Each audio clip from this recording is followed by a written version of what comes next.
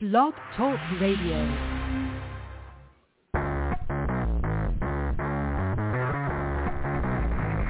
Hello and welcome to Action Radio. This is Greg Penglis coming to you from the historic district of downtown Milton on the banks of the beautiful Blackwater River. And now let's get into Action Radio.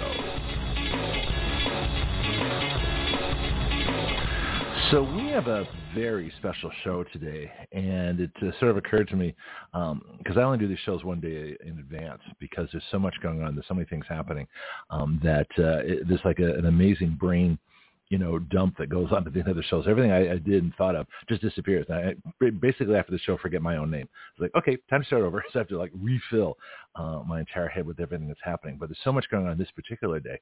But fortunately, I have help. So we have Wendy on the line, Wendy Arthur, who does the Oh My God report. And so I'm going to bring her on. Then our guests are already on too. So this is great. Everybody's here. We're organized today. This is kind of fun. Good morning, Wendy. Good morning. How are you doing? Oh, there you are. Okay, you got kind of quiet on me for a second. I hear silence. It's like, uh-oh, where do y'all go? So this is fun. All right, so that's okay. Yeah. I got something amusing for you and for our guests. We have Marissa and Drew. How do we pronounce this? DeaKyne? DeaKyne. Oh, I got it right. Good for me. Okay, so this is. I just found this over. I just found this over the weekend. So I was a college DJ right before I got my big break in radio here at WBY. Did I ever tell you about my days at Fremont, California, at Ohlone College? I used to be a college DJ, and of course I sounded a little bit older than the 18-year-olds I was DJing with. And so we have this 30-second air check. This is how I got my start here. Check this out. And she'll always get the best of me. The worst is yet to come. But Music 89.3 KOHL. KOHLradio.com. Music attitude. It's 3 o'clock with Greg. In the next half hour, we have the Vamps, Dowin, and Daya.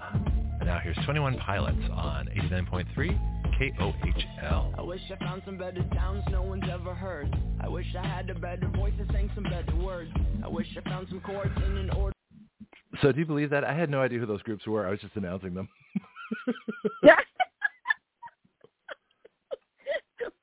It's okay. They were on the schedule. You did your job. I did my job, yeah, and I was doing news and weather and traffic and all kinds of things I didn't care about. I was thinking, I want to get beyond this, but this is, so all those folks out there that if you want to know, how anybody gets anywhere, so you start somewhere and you do things that you never would expect, but just do them. Just climb that ladder and keep on going. Okay, for those that also aren't familiar, on my Thursday group here, Wendy Arthur does the Oh My God report on Wednesday. So we're a little out of sync today, but because we have a 2-hour special, I wanted to get everybody here. And we had the time Thursday, so we're going to do it. So Marissa and Drew, you get to listen to the theme that starts Wendy's report, and then I'm going to kind of let her take over and I let anybody take over the show and tell you all kinds of stuff. She's laughing, Wendy knows me too well. It's part of the problem. But anyway, we'll talk about that another time. So here's how we start our Oh My God report. Here we go. Do you really want the truth? Do you have questions you can't ask in church? Welcome to the Oh My God report.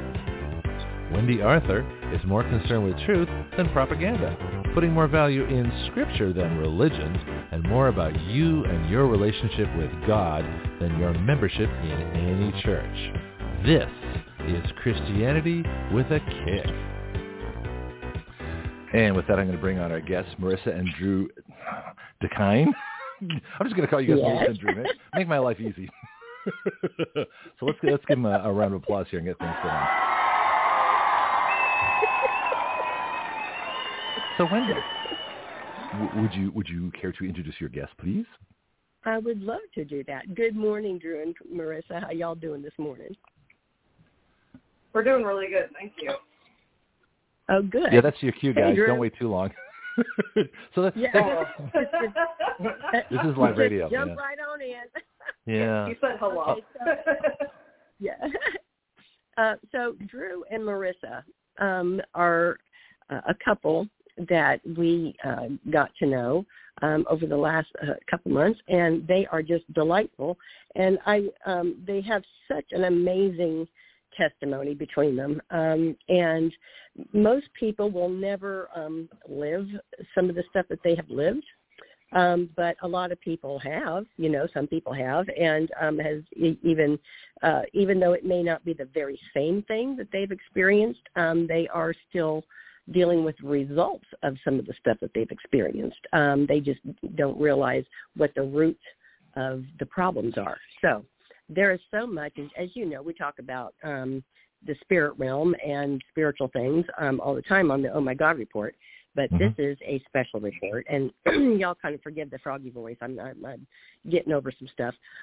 But we are going to explore a very specific realm of the spirit today, and that is and a true walk of Christianity, not religion. We don't do religion of any way, shape, or form.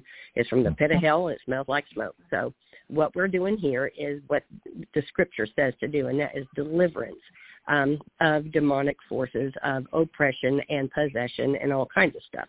And if nobody understands that, if you don't understand, if you are a listener around the world and you're not familiar with it, we're going to discuss that today. What it is, what it isn't.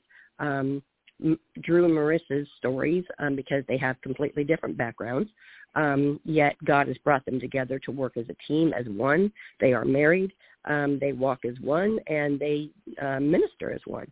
So I'm going to start talking to them. But before we do, anyone can go to the Oh My God report page on Facebook under Action Radio, Oh My God report, and you can see the links to their different YouTube channels for different things.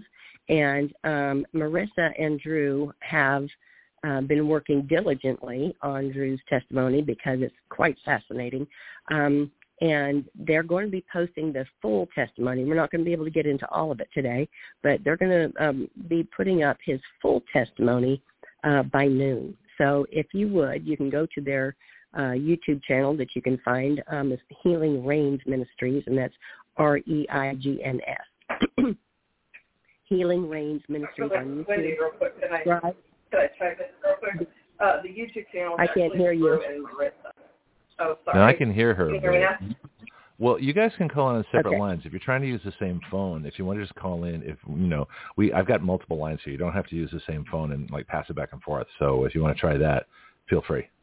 If you guys have separate cells, Okay, just give me a shout. Yeah, you're sounding really far away on my end, so I don't understand what you're saying, and it's going to be kind of hard to I can interview hear if I don't understand what you're saying. Yeah, Wendy needs to hear. Otherwise, she's Can you hear me now? for 2 hours. Yeah, that's better. I can now. Yeah.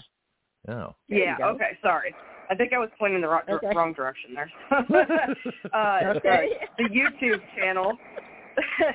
The YouTube channel is called Drew and Marissa DeaKyne, but the page on Facebook, Healing Reigns Ministries. I just wanted to clarify that so they weren't looking on YouTube and was I can't find it. Got it. Okay. All right. So just for those who need to have that clarification, Drew and Marissa DeaKyne, and that's DeaKyne. That's where the testimony is going to be posted. And after you listen to the show today, you're definitely going to want to go and subscribe to that and hit that little bell so that you're notified as soon as it's posted, okay? So, and we'll remind people about that later as well. Okay. I was just hitting the little bell. Greg has got every sound effect you could possibly think of. Okay.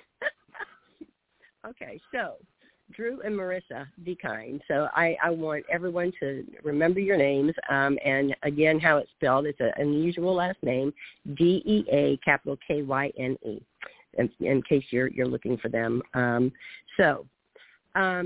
Well, I found them. They're right here. We've already done that kind of stuff. I just want to jump in just for clarification's sake. When you say testimony, because we talk about a lot of legal issues on the show and court issues and things like that. So your testimony, you're not talking about in a court of law. We're talking about a different kind of testimony. So you might want to, if you could explain that, just so we have some clarification. Yeah, thank you. Well, your testimony, Scripture talks about your testimony, and that you overcome by the word of your testimony, the blood of the Lamb and the word of your testimony, and not loving your life unto death. So here is Your testimony is your story, your personal story of what God did for you and how he helped you overcome whatever it was that you were facing at the time. So it's really important to have victory, or else you just stay in the test. You don't get the testimony part. So what Drew and Marissa do is they help you get victory, so you actually have a testimony of overcoming to tell. So and Drew and Marissa, who is this testimony for yourself, or is it for everybody else, or is it for between you and God, or how does it work? I'm curious. It's all those things. Okay, good. All right. So, Drew and Marissa, if you want to jump in on that, go ahead. Yeah, and I ask a lot of questions, usually inappropriately at the wrong time, and can't be answered. So I just want to let you know ahead of time. Just whatever happens, happens. Wendy knows. She understands me. That's okay, Greg. I heard all about you before the show. Oh, great. I was Thanks. told ahead of time. Yeah. How endearing a comment to make as we get going. Okay, fine. I'm just teasing. I was Don't mind me. prepared for the question. Oh, okay. You're okay. She said. So yeah, we have two different testimonies. I have mine out already, but I didn't do it as professional as I decided to do Drew's. His is very unique, so I figured we would do his professionally. But pretty much it goes back. There's a life story of like when he was a child all the way through up to now. But we picked out the key points in which it would be like a trauma or a thing that would happen to you that may change your trajectory in life in a sense. And the fact that he was able to survive through all of those things is just an absolute miracle of God. And so we just felt like other people need to hear it if they're going through stuff. Okay. I just need to hold you up for a second. We're getting a little feedback, too, so we're going to get you guys to be audio file experts here in a minute. So if the computer's on, if you're listening to something else, or another phone is nearby, we're picking up some extra stuff. And I want to make sure we get every word so that when it gets on the podcast, too, that everything can be heard. Wendy, are you hearing the same thing, a little bit of feedback? I'm not hearing feedback over here. Okay. I'm getting like an echo or something. I don't know. It's okay. Right, we'll figure it out. But we're going to get you guys a microphone and a headset next time, and you can broadcast directly. That's that'd be good. All right. Okay, keep going.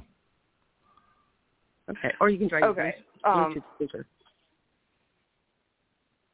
We're using a Bluetooth buds or whatever. So I just removed like any other interference. So hopefully that helped a little bit. Yeah. Yeah. Okay. I hear a bit, but it's okay. It's good enough.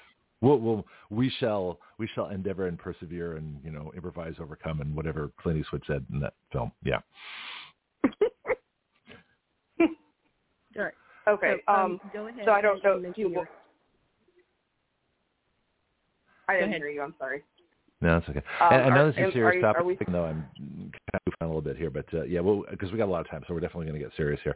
No, you're fine. I'm trying to get the best quality of sound, just so that, and usually if there's anything, sometimes people have their computers on or there's extra things, and it just picks up background noise. I'm trying to get rid of as much as possible, and so it makes for the best sound so people can hear it, because we're heard pretty extensively around the world. We got listeners in Cuba and Vietnam and South Korea and Argentina and Australia, and it's fascinating. I'm sure you guys do too. Anyway, go ahead. Enough about me. Okay. So like we're from completely different backgrounds, as Wendy has stated. I grew up more in the church setting. My mom was a single mom for at least 10 years of my childhood until she got remarried. And I was bullied in school and stuff like that. And then when I was very young, I got married very young. I was like 18 years old. And, I thought, this is just what love is. This is how it looks. He said he was Christian, ... So I thought it was right. Then we started having major problems. And that went through a lot of tragic ending in that there was issues. I don't know how deep you want me to go into this, Wendy, because if you want me to go deep, I'll go into it. But I don't know how much you want me to go into this. That's be led by the Spirit. Share what you feel like you need to share. Right now it's kind of like an overview. There's no limits here. We call this the ultimate free speech zone. Yeah. We've got an advanced audience. Yep. They listen to complex issues all the time. And so you don't have to simplify, take all the time you want. And whatever we don't cover today, I'll just have you back. So that's easy. Okay, sounds good. Okay, so married young, started having problems. I had like 6 different diagnoses when I was young. I was on meds for like 10 years, and when I went off of them, it screwed me up. I didn't know how to function as an adult, so I dealt with major depression, pretty hardcore, and that led to some problems between me and my first husband, and then he had issues too. There was like sexual immorality issues, and so I kind of got mad. So I was like, well, I don't think God wants us doing that kind of stuff. So, I kept trying to convince him to drop it. He wouldn't. And then something else happened later on where I found out I had a half-sister on my dad's side, and she contacted me. Now, at this point, I didn't allow my dad in my life because from what I knew, the whole family was just not good news, and my mom protected me from them. Well, I thought it would be a good idea if I just decided to maybe just see it for myself. Oh, maybe it wasn't what it is, or maybe they changed, right? It's something that a lot of people want to do and then find out the hard way. So I let them in, and within 6 months, long story short, there was a whole bunch of drama, and there were false allegations against me, and I got my firstborn child taken from me. So at that point, it went through a 2.5-year DCS case, and the little things that I did do wrong, I decided to fix, and it didn't matter. System's a little bit something. I'm not going to say exactly because I'm on air about it. I guess you guys can get my drift on what I'm trying to say there. I'll say anyways, it. that threw me in. I have no use for CPS. No, we have huge shows on family law. I know women who are friends of mine who have had their kids basically stolen by police at gunpoint. There are multiple lawsuits going on. I have cases that friends of mine are working on guardianships where they're literally trying to kill people to get their money. So no, this is the show to tell the story. So you're not going to shock us. Okay. You're among friends. And it's like I say, you don't have to hold back. But it is up to you, though, because this will be podcast forever, and we'll be listening constantly. So, but other than that, right. The stories the things that I have heard, I'm not as shocked as when I started this several years ago. So, like I say, feel free, just tell it, and if you want to, it's fair game. It's fine with me. Okay, sounds good. So basically, one thing led to another. We had marital issues. I wasn't perfect, obviously. I stated I was dealing with major depression, and that was not helping anything. And then my husband at the time was doing things, and then we bring in my what I call my biosperm donor. I know that sounds demeaning, but, I'd let him into my life along with my half-sister, and within 6 months, that's what happened with my daughter. She got taken from allegations that were false, and then some that were true, but they were fixed. But once again, that doesn't matter to DCS in a lot of cases. So, I went through all the stuff. The more kids they can, the more money they make. So, it's like family court. The purpose of family court is to award kids to the worst possible parents so that the good parent is traumatized, made to look crazy, and they can keep making money. I mean, I know how this works. I would say that makes a lot of sense based off of the reports from them, but my therapist and the other people that were helping me said the opposite. So. Well, of course they but, do. So the advocates were for me, but, since DCS has a higher hand in the court system, it didn't really matter. So it ended up being judged the way it was. Well, at this point, sometime in the middle of this, I just got sick of it all, and I left my first husband. I divorced him and immediately got with someone else. And this person, he seemed one way, but ended up being another way. And I didn't know until after I married him how bad that was going to be later. So what were you looking for at this time? Because first husband and then to found somebody else. What were you looking for? What was it like your purpose in life at the point, or what did you need to find at this point? Well, see, so I was raised in the church. I wanted to follow God, and my first husband I felt like he didn't understand exactly how far I wanted to take that, because I literally wanted to live for God then, but I felt like I was always held back. So then after my daughter was taken, my family was ripped apart. I lost, I had no contact at that point with my dad's side because of what they did to me. I felt like the whole world was against me, so I kind of was mad at God a little bit. I was like, I don't understand this, and I ran. And so I think I was just looking for a way out. I was looking for a way out. I was looking for love where I could find it. And that's kind of why I fell into the hands of this next person. And, at first it seemed one way, and then it just started to turn into this big, massive mess. I mean, I even got with him the wrong way. I'll admit that. Like, I did mistakes there, and I regret those mistakes because I hurt people doing that, and it's like, I wish I could take it back, and I know I can't. But anyways, long story short, then from there, you know, we got married, and a year into the marriage, I got pregnant, and it seemed okay at that point, and then we decided to have another one, and that was like, they were 19 months apart, so I had 2 daughters, and at that point I felt, you know, that fulfillment. Okay, I have kids, and I took care of them, and I did the right thing, so, you know, now everything's good. Even though I was still missing my first, you know, born, it, like, helped in a sense, what seemed to fill that void, but not fully, if that makes sense.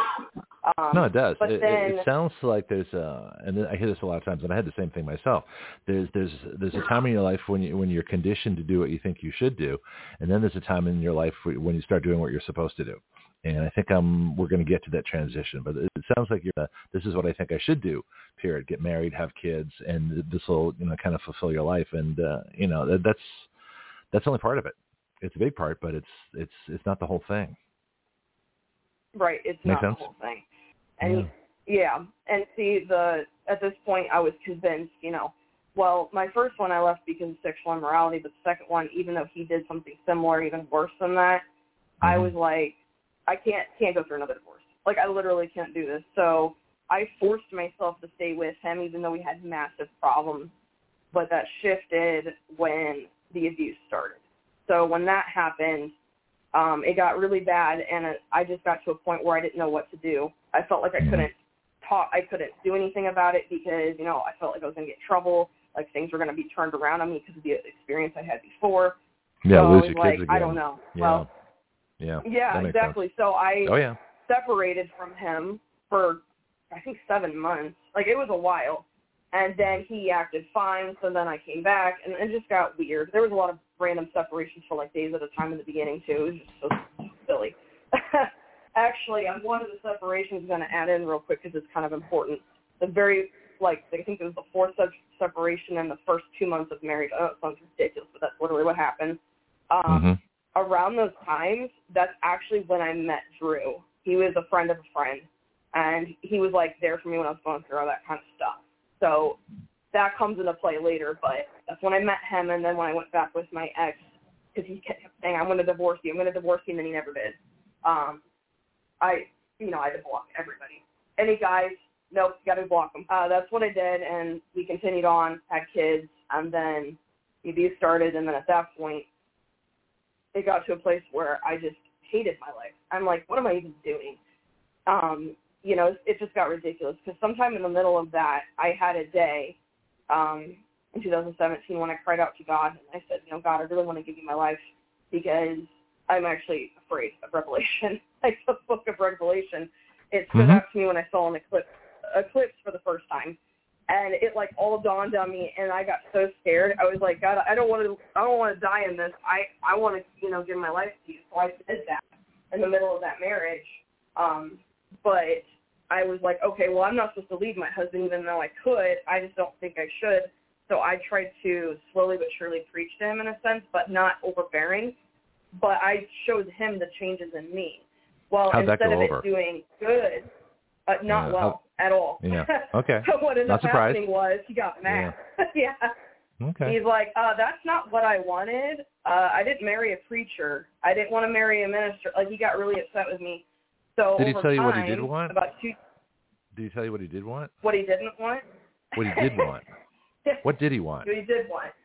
He basically wanted someone that was free-spirited, would do anything crazy with him, and didn't really do anything about restrictions. Just basically living a lawless life. Like, he didn't want restrictions. And so that just wasn't my cup of tea, and I don't know why I tried to force it so hard. To be honest, I do believe it had to do with the spiritual side. You know, like when there's counterfeits and stuff like that, and we'll get into that later. I would call that a counterfeit love, where it's like, can I take a guess? Getting that. Yeah, can I take a guess ahead. what I'm hearing? What I'm hearing is you're an empath in a world of narcissists. That's what I'm hearing. Yeah, there's quite a few out there, I would say that. But yeah, that's pretty much what that was. Okay. But yeah, you think you can change them, but that's the thing. If they're a narcissist, that's not going to probably happen. So, got a lot of experience there. Wendy will attest to that.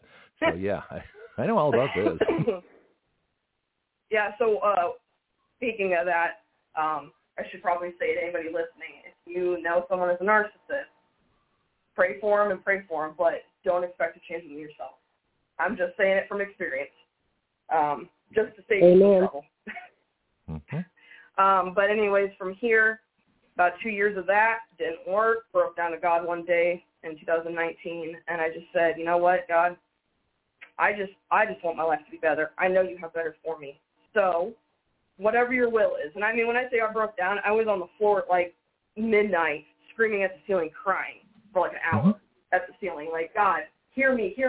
Like, I just want your will. Even if I lose my marriage, I want your will. I literally said that. And 3 hours later, my ex calls me and told me he's leaving me. And I'm like, what the heck? God did hear you. Yeah, he heard. I mean, he was probably... Well, I think God always hears us, but we don't always hear God. And sometimes the messages aren't screaming at you. Wendy and I have talked about this. So the messages aren't screaming. You know, you got to actually be quiet and listen. And that's the part that I think that most of us miss, is that a lot of us talk to God. But you got the listening part is the part that's not really taught. I don't even think church does that. It's all about praying, but there's that's only half. Wendy, how am I doing? Does this make sense? No, I think you're doing great. Okay. Yeah, feel free to jump in. I don't have a problem doing it. Okay. No, all right. Good. Yeah. Interesting. With that, half of it is listening, and I really wasn't. I mean, I could feel it, I could feel it, the doors were closing, and that, hey, this is probably not going to work, but I kept forcing it, and I did it because I let a lot of legalistic mindsets of religious people get into my head, and that's why I stayed so long. Never let religion or church get between you and God. I mean, that's kind of like a rule around here.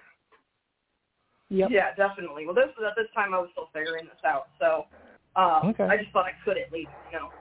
Well, there was cheating involved, there was abuse involved. Like I could have left him. I just kept thinking that I can't get married again if I get in that situation. So it was just making me say, well, after he left me, now it's a place of, if an unbeliever leaves, you're called to peace, and you're supposed to let them go, and that you're not bound in that situation anymore. So at that point, God brought me closer to him, and he showed me a bunch of verses about, like, what I should do in the meantime. So I had to, deal with healing, trusting, and listening. Mm-hmm. So I did all of that, and it was like that for about 10 months. So by about the 10th month, we had been divorced for 3.5 months at that point. I get a phone call from a friend, and he had another friend with him, which happened to be Drew. And Drew had random asked me to hang out. Like, I'd seen him a couple times that year, just at a brief distance, because he was dating someone at the time, but we didn't really talk. But that was the first time I'd seen him in like 5 years. And then when he called to ask to hang out, I'm like, well, that's kind of odd, because this morning I just asked God, what do you want me to do today? And 30 minutes after I said that, I get a call, and he wants to hang out. So it dawned on me, okay, God. And then I felt in my spirit, just trust me, it's okay, because I knew that it used to be dark and it kind of scared me, but he put peace over that. So I went and got him, I brought him back, and from that day, he never left. He, like, literally never left. It's a long story, but basically... He's still there? Drew, are you still there? Yeah.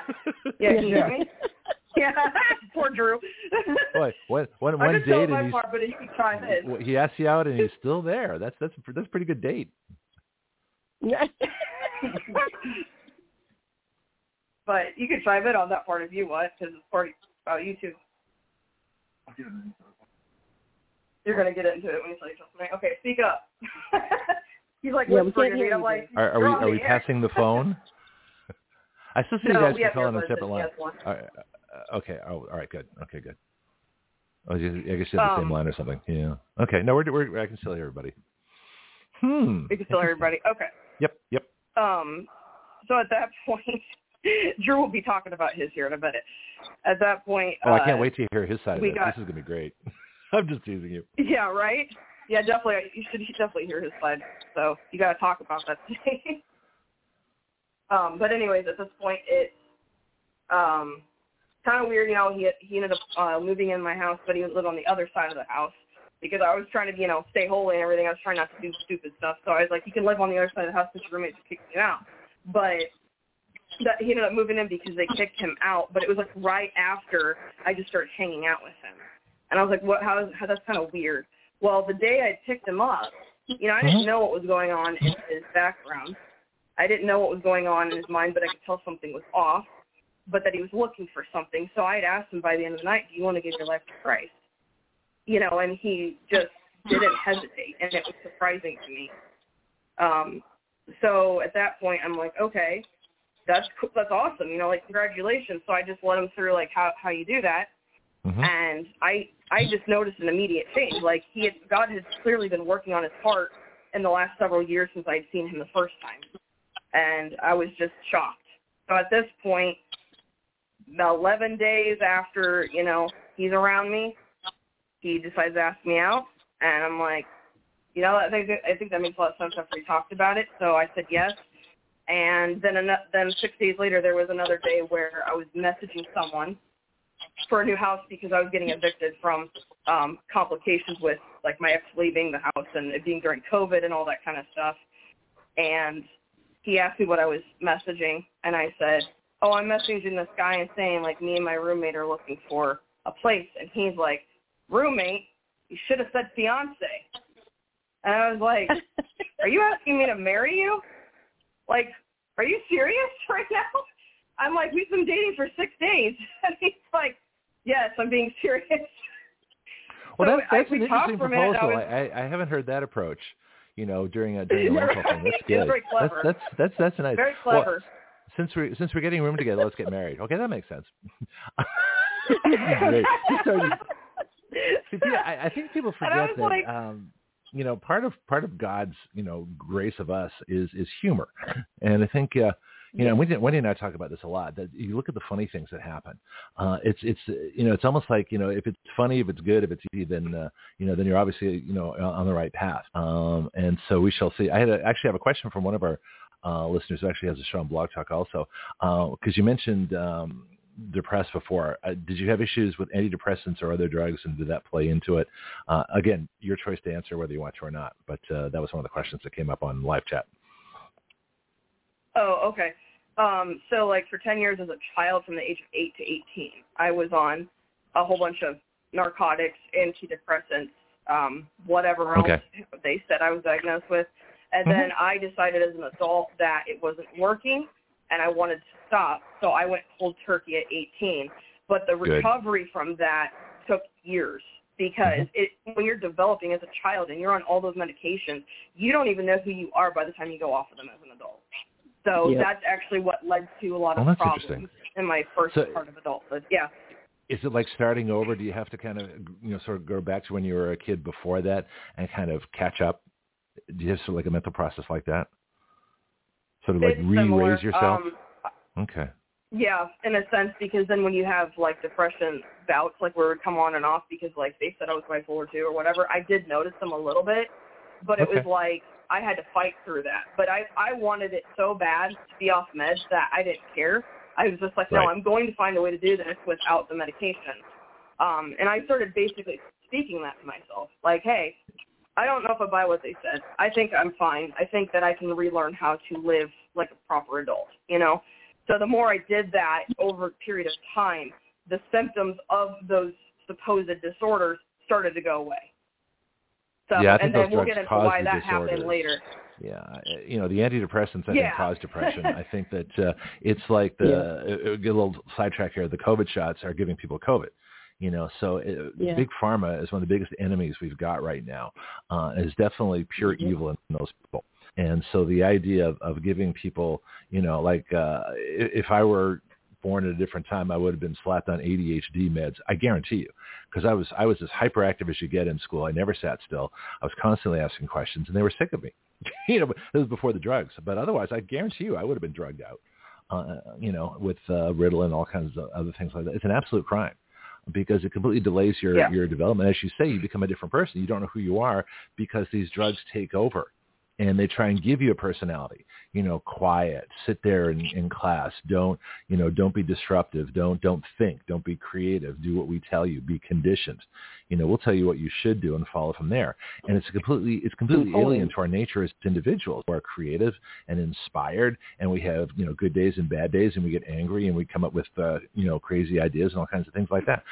I do that as an adult all the time, but to me, I realize it's now natural. And as a kid, you don't have that basis of life to realize that it is natural to have all kinds of things going on and to have that drugged out of you. That's the crime. That's what takes away from who you are. And so you have to find a way to replace that.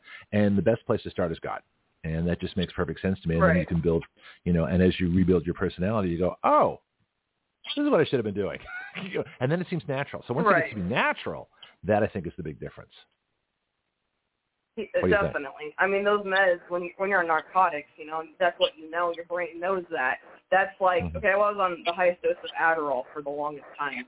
And if you go above that, it's dangerous. So when I went off of that, it basically is like someone going off of meth. It's very, very similar. The withdrawals are really, really bad. You want to sleep, you gain weight, you feel like crap, you don't know how to function. And that's what it was like for 1 to 2 years. It was just a big mess. And it's because I'd been on them for so long. But I finally did get over that and, went through things to help myself to be able to function as an adult. But it just took a lot longer than it probably should have. But I eventually got it. It's a little late. But anyways, did that answer the question? Oh, yeah. No, yeah, absolutely. Yeah. Okay. There's no right or wrong here as far as answers go. So we just talk a lot and digress and sidetrack, and eventually we just by the end of the show we go, oh, that was amazing. So, that's kind of how things. We're very free flowing here. We're like the James Joyce of talk shows. It's a stream of consciousness. So yeah, free stream. Okay. Where do we go from here? So you always. Wendy? Did you want to jump in, Wendy? So, I just wanted to chime in, because, we have so much to cover today, and I know 2 hours sounds like it's a long time, but it's not. So we stopped at the point where you realized that he wanted a serious relationship and wanted to get married. Right. Yes. Okay, so at this point, I'm like, okay, and I ended up saying yes because I just felt like God was tugging me saying yes. And he confirmed through a few different sources, as well as the peace that I had about it. But at this point, I'm like, okay, well, when do you want to get married? Most people go months in advance, out or whatever, if not years with some cases. And we kept looking at all the months ahead, and they just weren't lining up right. It just seemed like there was a birthday or a death or a holiday or something that all was on these months. There was no time except for the month we were already in. So I was like, how about that? I mean, yeah. Gee, I wonder how that worked out. You want to get married this month? Yeah. How and about he's like, that? whatever you want. Yeah, he agreed. He's like, it's whatever you want to do. I'm like, okay. So then I thought of this one pastor, it hit my mind, and I'm like, oh, I used to have him as a pastor. I wonder if he would be willing to marry us, at this particular place that I've always wanted to get married. But, it's something that was a lot cheaper. How about that, than too? an average wedding. See, this is lining up really well. I didn't say that much, no. Yep. And I was like, I'm going to talk to him. And he's like, yeah, I'm free Sunday. And I'm how convenient. All right, we'll take it. Yeah. 4 days. 4 days after he asked me to marry him, we got married. Well, he didn't really ask you. He just kind of said you're he just kind of said, call me your fiancé. That I think is hysterical. I can't wait to talk to Drew. But anyway, go ahead. This is great. Yeah, no, his humor's something else. But no, that was so impressive to me that, just you're my fiancé thing, that I didn't care about a ring. I was like, you know what, screw the ring. That was better than a ring. Because that's a memory that'll last forever. Yeah, the rental agreement. Who needs a ring? This is great. But at this point, so we get married. And, I'd had to get evicted because of COVID and my ex leaving at the wrong time. There were several months without a job. I did have a job at this point, but I couldn't get caught up on rent, so I ended up getting evicted. And my mom, allowed us to move in. 5 days after we got married, we had to move in my mother's house. And that didn't exactly go the greatest. But It's just because it was one house with two different families, and, you know, some people know how that goes. So my mom's a Christian, so, she, you know, we did our best. It's just two different, you know, types of families going on. But anyways, while we were in there, 10 days in to getting married, Drew sustained a back injury. And at this, you know, he had already had a diagnosis as he was younger for, like, degenerative disc disease, among a few other things. And so it kicked him into what they call an episode. And we went to hospital visit after hospital visit, and it just wasn't getting any better. And it was from there that the attacks, well, I feel like that was the first attack, but the demonic activity started to really, really amp up. We just had several things happen where he was getting locked out of the house. I wasn't doing it. My parents weren't doing it. He would just get locked out of the house. Wasn't explained. He said that, you know, he had seen things, heard things, whatever. And then one day we're sitting there, and I'm changing my daughter, and I feel a hand go up my back. And I'm like, what the heck is that? I said, Drew, something just touched me. I'm not even playing. And he's like, what do you mean? And something then poked him. And he's like, okay, hold on a second. And he kind of mentioned a little bit of his background, but not a ton. So he goes into the closet, and he shuts the door.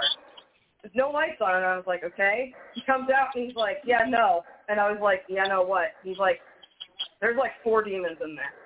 And I'm like, okay. I was like, well, we got to cast them out then. I ain't going to have this. And he's like, what's that? And I'm like, you don't know what casting demons out is? He goes, no. This is interesting. So he knows the presence of demons, but doesn't know about casting out. That's fascinating. I'm just curious. I can't wait to get Drew on the line here. Yeah. And again, just a time check, like I say, Wendy, keep us on track here because I want to make sure we get what you want to accomplish today. I know we can get caught up in background sometimes, so I'm going to leave that to Wendy because she knows the program. But demons, I'm curious about that. So let's define demons for people that aren't quite sure, and then casting out, and let's explain that because that's kind of critical. Okay. So if you study history and the Bible and that kind of stuff, it kind of breaks down what demons are. Demons are, Wendy, I can go deep into this about the Nephilim if you want me to, but that's pretty much where it's going. Well, we can cover the Nephilim. We can also cover the fallen angels, and all because it's all tied together anyway. It's all the dark forces. Okay. Yeah, so the Nephilim were the hybrids that the fallen angels made when they mated with women. They were not supposed to do that, so they created like their own little race, and that was forbidden. So these creatures had like continuous evil thoughts. They were considered demigods, and that's why you hear about demigods across the world. They had supernatural abilities. When they died, though, their bodies bound to the earth, and they can only do certain things, but they prefer to be their spirits prefer to be in bodies to be able to basically bring forth more evil into the world. I'm sure billions and billions of these things were created over history's time, and that's why there's so many demons, and, you know, there's so many people now, so they kind of basically made that happen so that way they could get as many people dragged to hell as possible. But it's a long story. That's not the whole story, but that's like a brief summary. But their jobs are basically they follow like the higher ups or whatever in the kingdom of darkness, and they basically try to possess or oppress as many people as possible, and they try as many loopholes as possible, and that's why you see so many people with so many problems, especially nowadays. Oh, I see evil everywhere these days, especially since the whole COVID government thing started, and we'll talk about that another time too. I don't want to get sidetracked, but there's real evil out there. And there are real people who are evil, and we see who they are. We saw it during the Holocaust, in Nazi Germany. We saw it during, China and Russia under Stalin. I mean, there is evil, and it's back. And so, but again, we have several. I've got about 4 shows in mind already. Anyway. Okay. Sorry, so Wendy. like speaking of that, though, me and Wendy talked, and we were talking yesterday, and we agreed that the physical realm is a reflection of the spiritual realm. Right. So if something's going down physically, it's because it started in the spirit realm first. So it's just a reflection. So you see all the reflection of evil nowadays, well, it's because it started in the spirit realm first, and that created a domino effect for more and more evil to come about. And just so people understand, there is a hierarchy in the spirit realm. God has a hierarchy in his kingdom, and because Satan can't create, he can only counterfeit. He can he has the ranks and hierarchy in his dark kingdom, but it's all based on God's kingdom. So when it says that he appears as an angel of light, it's because he is counterfeiting what God has already done, because he can't create it himself. So understand that there really is levels and ranks and regions and territories that are ruled, like we have governors of states, we have presidents of the United States, and we have different leaders of different countries. It's the same thing in the spirit realm. Everything down here is a mirror of what is going on in the spirit realm, whether to the good or to the bad. So I just wanted to put that foundation out there. Yeah, I wonder if people know how Right. much impact the spirit world has on them, whether they, whether they know about it or not. And this is where you have to go to fight the battles down here. You have to start in the spirit world, spirit realm, and then bring it back here. You can't do one without the other. They're disconnected. Yeah, Wendy? Right. Well, most people are absolutely clueless, which is why today's show is so important. Yep. So we are going to highlight and let people see that you better get on board with the fact that the spirit realm is so much more real than what you see here, because so much of what you see here is illusion. What's going on in the spirit realm is what's really going on. So go ahead. About that. Oh, sorry. About the casting of demons. He didn't know what they were. And then we're going to get into his testimony, and then you're going to see, obviously it says a little bit about how he was a warlock for a very long time. So he knew about demons. He communicated with demons. He did things for demons, blah, blah, blah, blah, blah. But he didn't know the other side. The other side is the opposite. So when I said cast out, he was like, go ahead. Get closer to the phone because you're starting to sound far away again. You're good. So when I said cast out, he was like, I don't understand. I only know how to bring them in. And I'm like, okay, well, you're a new creation in Christ now, so you need to learn how to do this. So I said, just follow my lead. So he copied what I did, and, they vanished. At least that's what he saw. And I went into the closet to go grab my cat that had ran in there, and I smelled the worst sulfur smell I'd ever smelled in my life. So I was like, yeah, they were definitely in here for sure, because that's not going to be there for no reason. But yeah, so why sulfur? Because the pits of hell smell really bad. It's also one of the ingredients of It's also one of the ingredients of gunpowder. That's why I was curious. Well, I would just go with the hell thing because okay, that makes sense. I'm just thinking. Okay. But yeah, that is an interesting fact now that you say that. But yeah, so from there it was like we went through trial and error, getting closer to each other, dealing with his back condition, blah, blah, blah. And from there, around 9 months into our marriage, we finally had gotten to move into a different place. And I had a mentor at the time. And, he's still in my life now. But at the time, he was really mentoring me. He actually helped me with a lot of things at the time, Andrew. And when I asked him if he could baptize us, and he said, sure, but I live in Michigan. And I was like, well, I'm in Indiana, but you know what? I'm going to drive and I'm going to go get you. So we did that, and it was like a 9-hour driving day total, but we got baptized in our favorite river we'd like to go fishing at. And from that day forward, we started noticing changes, and he had told us before we left, today on, your life's going to change. It's going to be a new chapter for you guys. And I said, okay.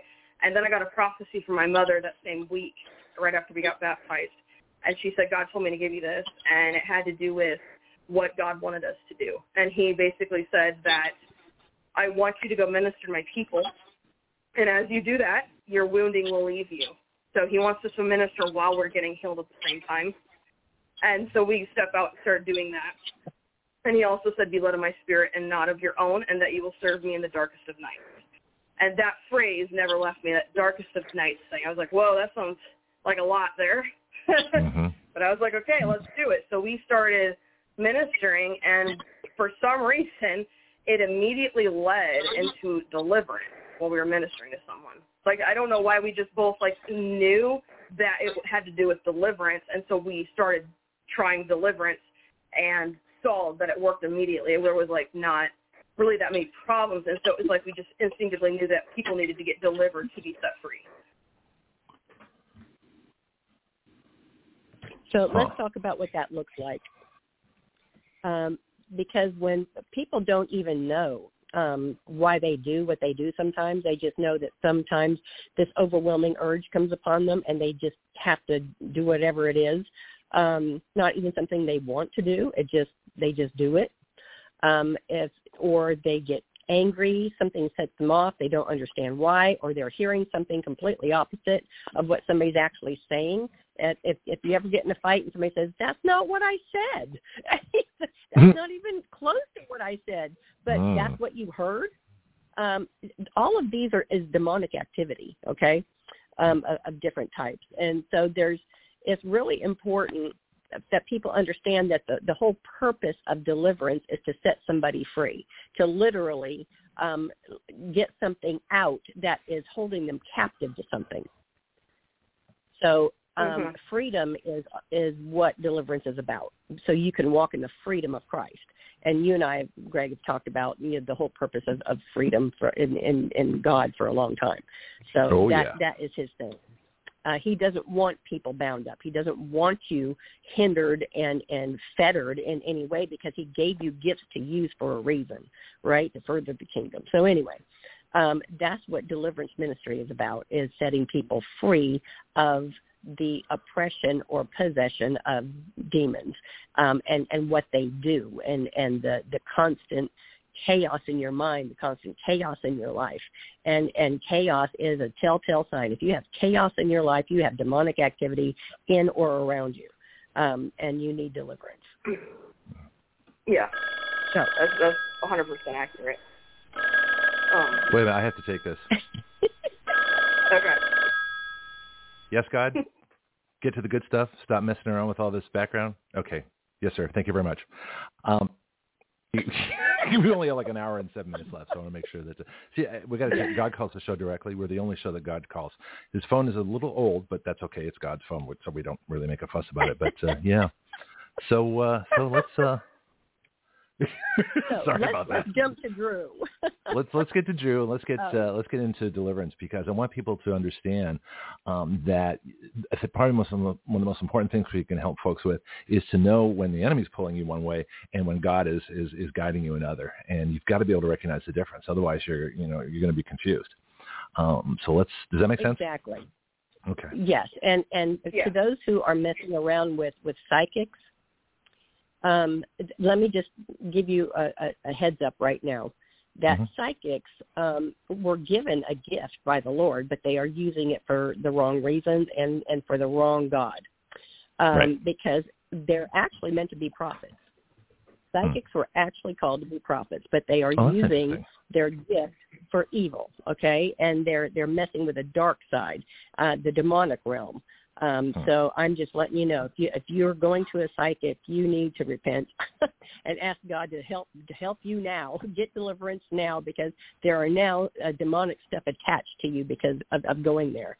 And if you are a psychic and you're listening, turn now, because you know what? You were given a gift. You know you were given a gift, and it's time to use that for the Lord and to turn around. So you need to repent and ask God to forgive you and to help you use your gift the way it was supposed to be. So I'm just going to throw that out there. No, that's absolutely true. And that's the whole point. But you have to recognize your gifts too. And if people think that, it's them, like I say, I have a ridiculously large amount of good ideas. And people say, well, where all those ideas come from? These are God ideas. I'm just the messenger. And so once you're kind of placed in the whole scheme, it makes it much easier. And so just recognize, the gifts that you're given, run with them.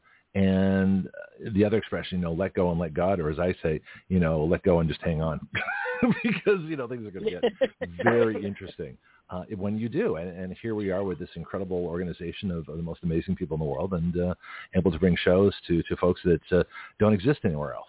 And so that's our gift here that we work with.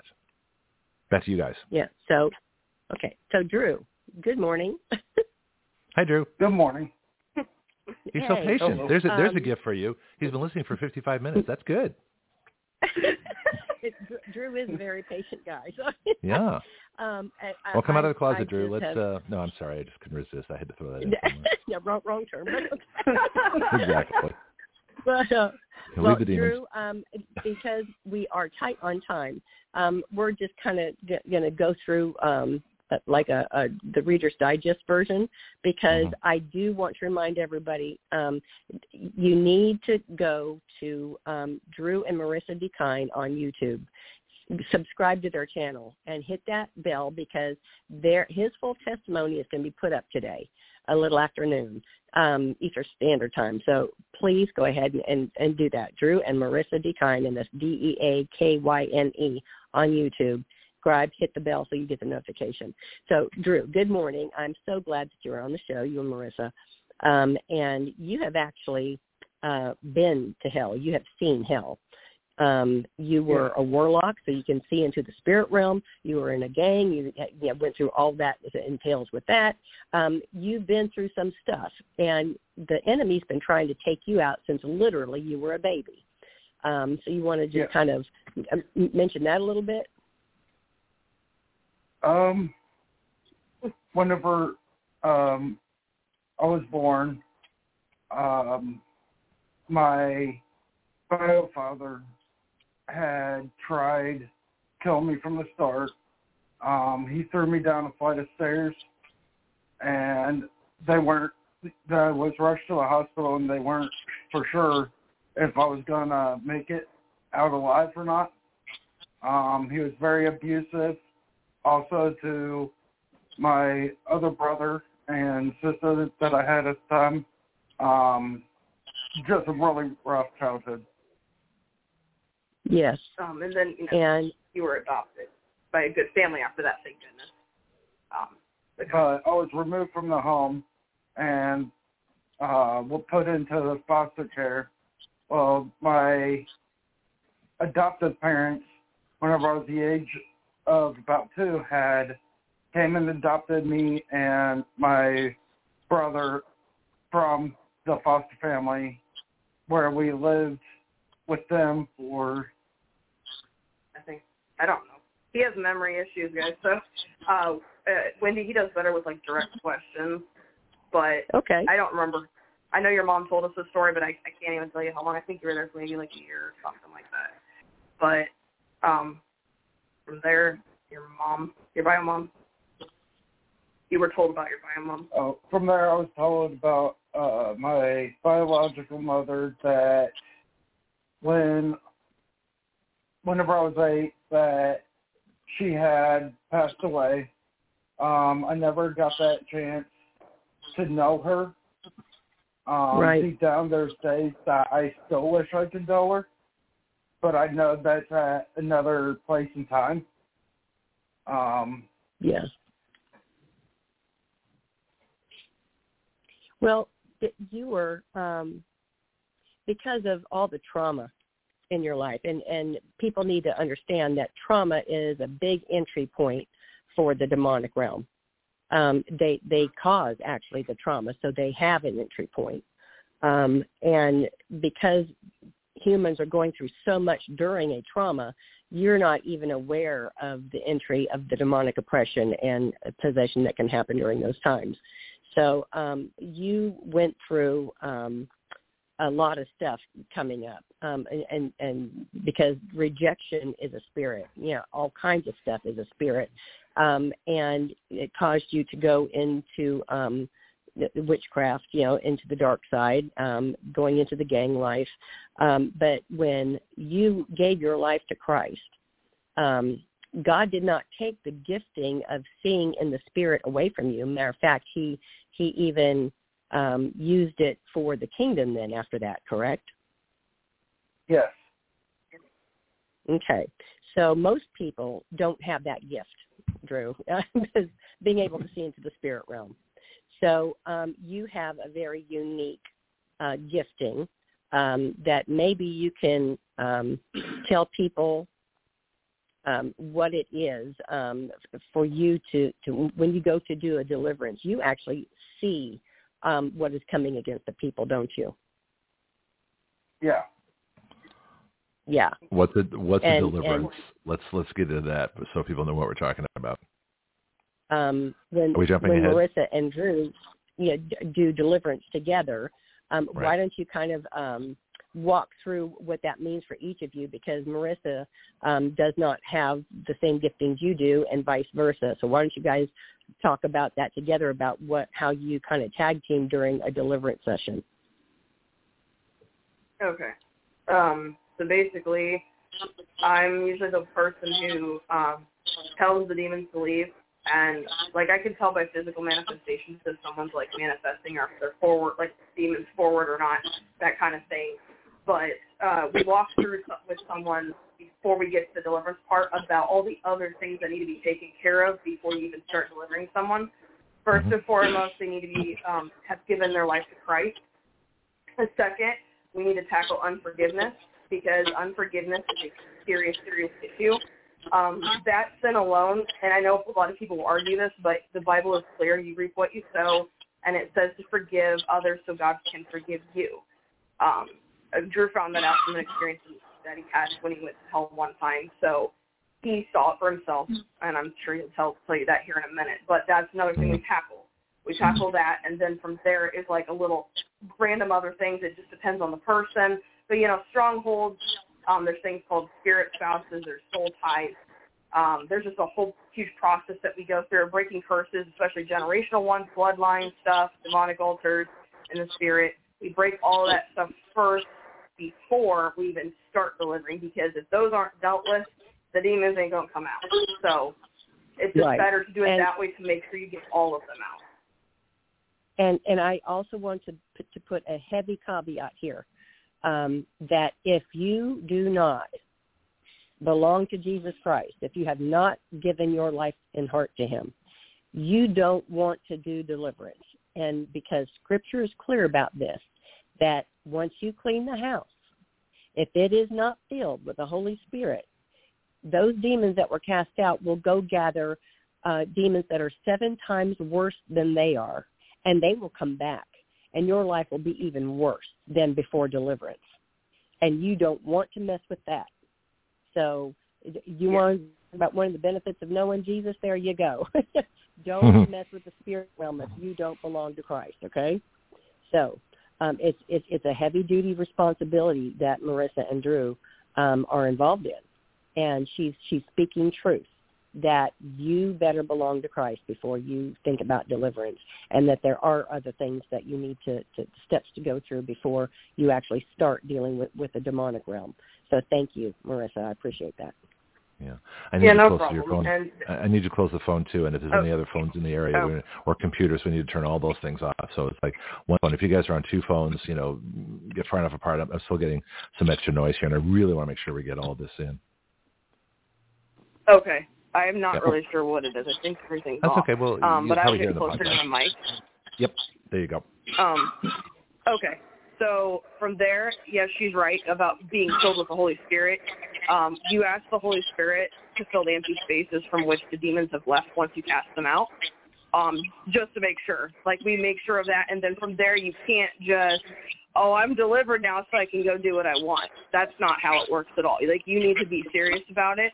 You need to follow Christ for real, and he explains in the Bible what that looks like. I mean, the disciples literally gave up things that were idols to them to prove their loyalty to God, because God is a jealous God, and he doesn't want idols. If you can't make him your only way and your only love, like your first and only love, other than, obviously your family under that, then you got some things going on, and it can prevent you from getting a close bond with God directly.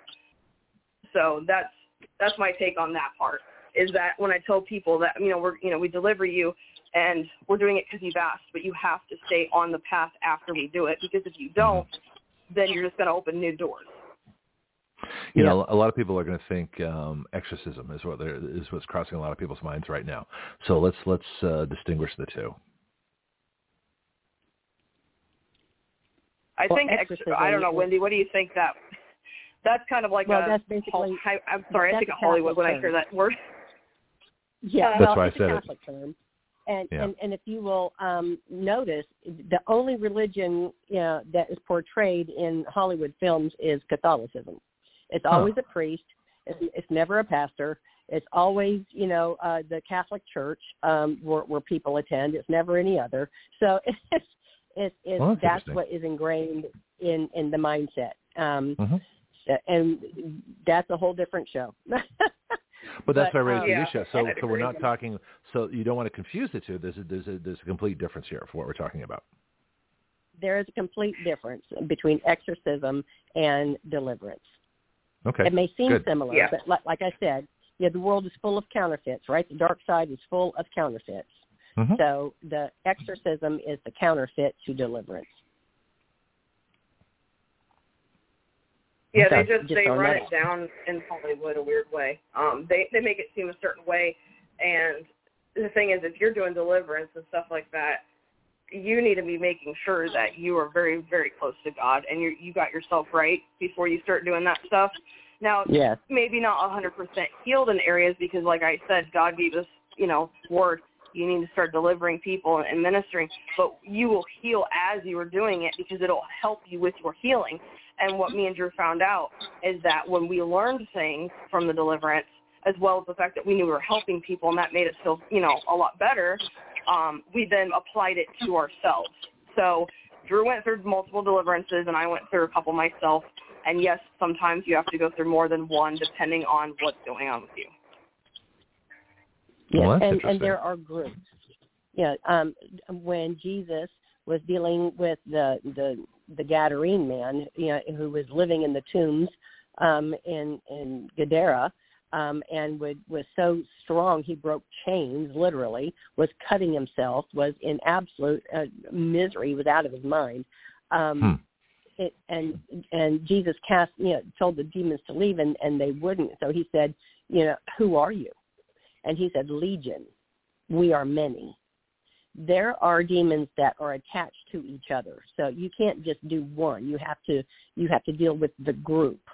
And a legion is 6,000. So that man had at least 6,000 demons in him. Okay. Wow. So it's amazing what the human body will have to endure because of demonic activity. So God wants us. So when you say demons in you, they're talking about demons that are physically in your body, or in your soul, or both. How does that work? In the soul realm.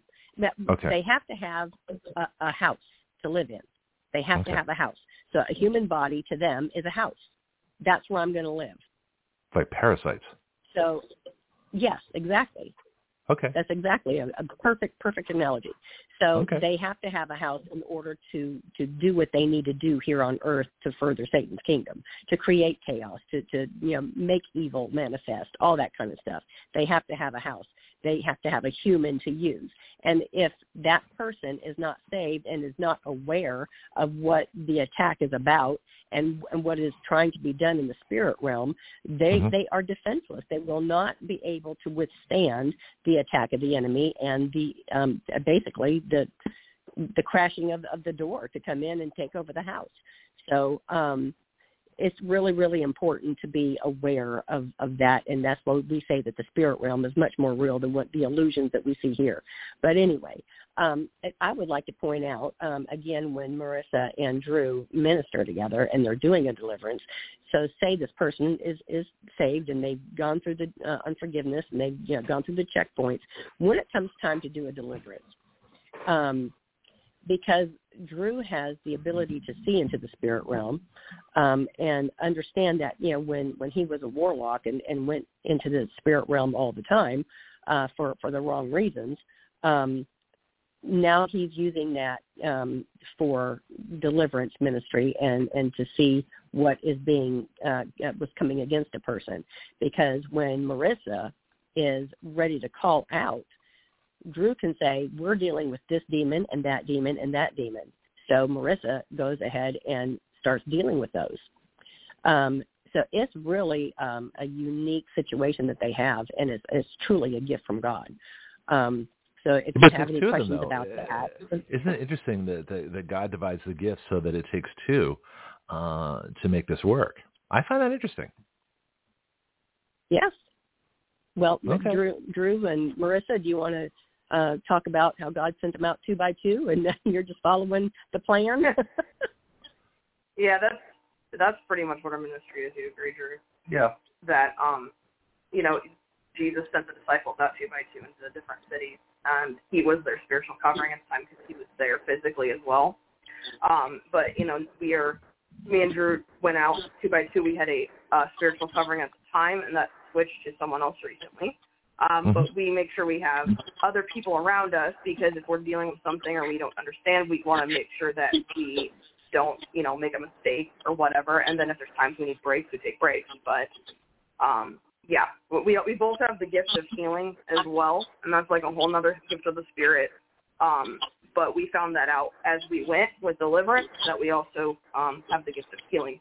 So that's something that I always thought was very unique. When I was growing up, I had been told of the gift of healing, and I always wanted to know more. So that was a desire of mine, and that's a godly desire. So God was like, well, here you go. You've been doing the work, so this is new for you guys, and here you go. And that was a couple of years ago, so now we've been doing that as well. But Drew, anything tell them, like, kind of like the spirit realm looks like to you? I know you told me before, but it's very unique. Drew? Is it hard to explain? Yeah. Yeah. Hard to explain. It's like Give it a shot. seeing through. Yeah. Just explain it to the best of your ability. I know it's probably hard.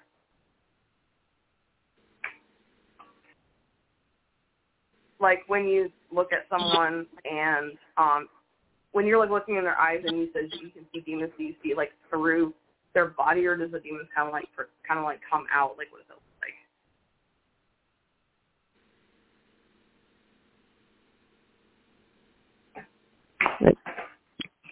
Yeah. Okay. He's having a hard time trying to figure out how to explain that. Okay. Well, this is how do you when you see a demon, what do you see? Drew? We're having technical difficulties with our headphones. His fell out, and I think it got messed up. Give me a second on that. Okay. I'm going to try to fix that really quick, but That's okay. I'll tell you what, let me play a couple things here. Let me play our contact information. Give you guys a minute to kind of do stuff. Yeah. So just mute yourself. Yeah. So it's now 8:12, and we've got most of this hour left. About 47 minutes of this incredible show. I mean, I'm just sitting here. Yeah. Anyway, I'll be right back. Here is your Action Radio contact and website information. The call-in line is 215-383-3832. Our show site is blogtalkradio.com/citizanaction. Same link, live and a podcast. Please share all our shows. We have live chat at the bottom of the broadcast page, available worldwide. Sign in to your free account and type away. We have an internet Skype line where you can call the show worldwide also. Please see the broadcast page for our Skype name. Call in during the show to get approved. Our bill writing site is writeyourlaws.com. WRITEYOURLAWS. writeyourlaws.com. This is where anyone can write a bill and start the process of it becoming law. My paid and free subscription column is at gregpenglis.substack.com. Please consider a paid subscription of $5 per month or greater. For contributions to Action Radio, please go to givesendgo.com/actionradio. We have over 20 Action Radio Facebook groups. Use the Facebook search window by putting in Action Radio to find our groups. My public email is greg@writeyourlaws.com. Please contact me about advertising on Action Radio and helping our mission of freedom. Thank you for listening.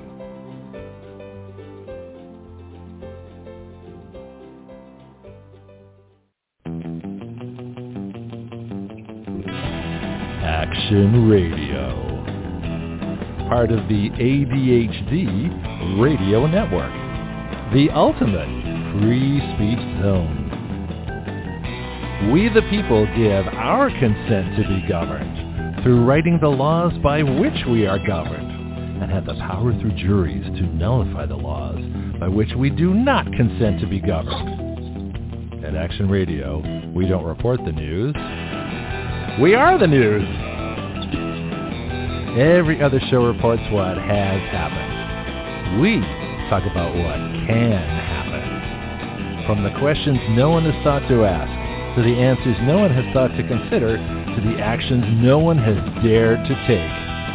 That is Action Radio.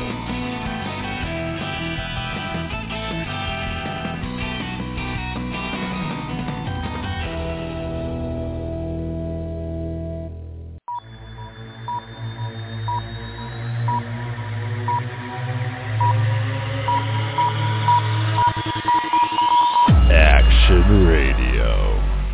Dangerously cool. See what happens when you teach me production stuff? I just go wild. All right, let's bring our folks back. I muted them because I was hearing some background noise. Wendy, you're back. Hello? Yes, hello. Okay, fine. Let's get Marissa and Drew and see if we have better connections here. And, well, let's see if we can work on this before the show next time. But, hey, guys. Welcome back. Hey, I think we got it fixed. Y'all back? Okay, good. Okay. Yeah. So we got a hear us? little less than 45 minutes, so I want to make sure we get everything that you want to get in. From Wendy's announcement originally, we're talking about casting out demons, which we covered, spirit realm we've covered, hell, heaven, and overcoming death, I think are the big parts that are left here. And so we need to, let's focus in on those and make sure we get accomplished what you guys want to get accomplished. And then, like I say, you're always welcome back. So, whatever we miss, we'll get to that later. Yeah. Wendy? Well, we had mentioned earlier that, the death has been trying to get Drew since he was born. And when that happens, it's because hell recognizes the gift in a child. And so they're going to try to do everything they can to stop that gift from being developed and used against their kingdom. I had a mother that was trying to destroy my spirit my whole life, so I know all about this. This is psychological warfare with me, and I was never physically hurt, but it was psychological warfare from day one. I didn't even know the war had been declared before, until I was a little bit like about 5. I said, something not right about my family. There's something that's just not right here, and so began my journey of independence. So trust me when I say I understand. Anyway, Wendy, back to you. Yes. So, but anyway, one of the things, Drew, can you hear me? Yes, I can. Okay, good, thanks. One of the things that, we talked about, your bio dad throwing you down the stairs, and there's been other things in your life where the enemy's just tried to take you out because you do have a powerful gift.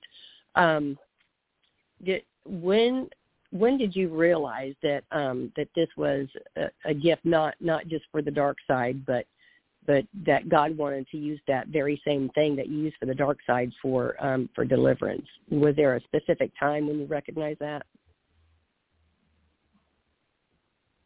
And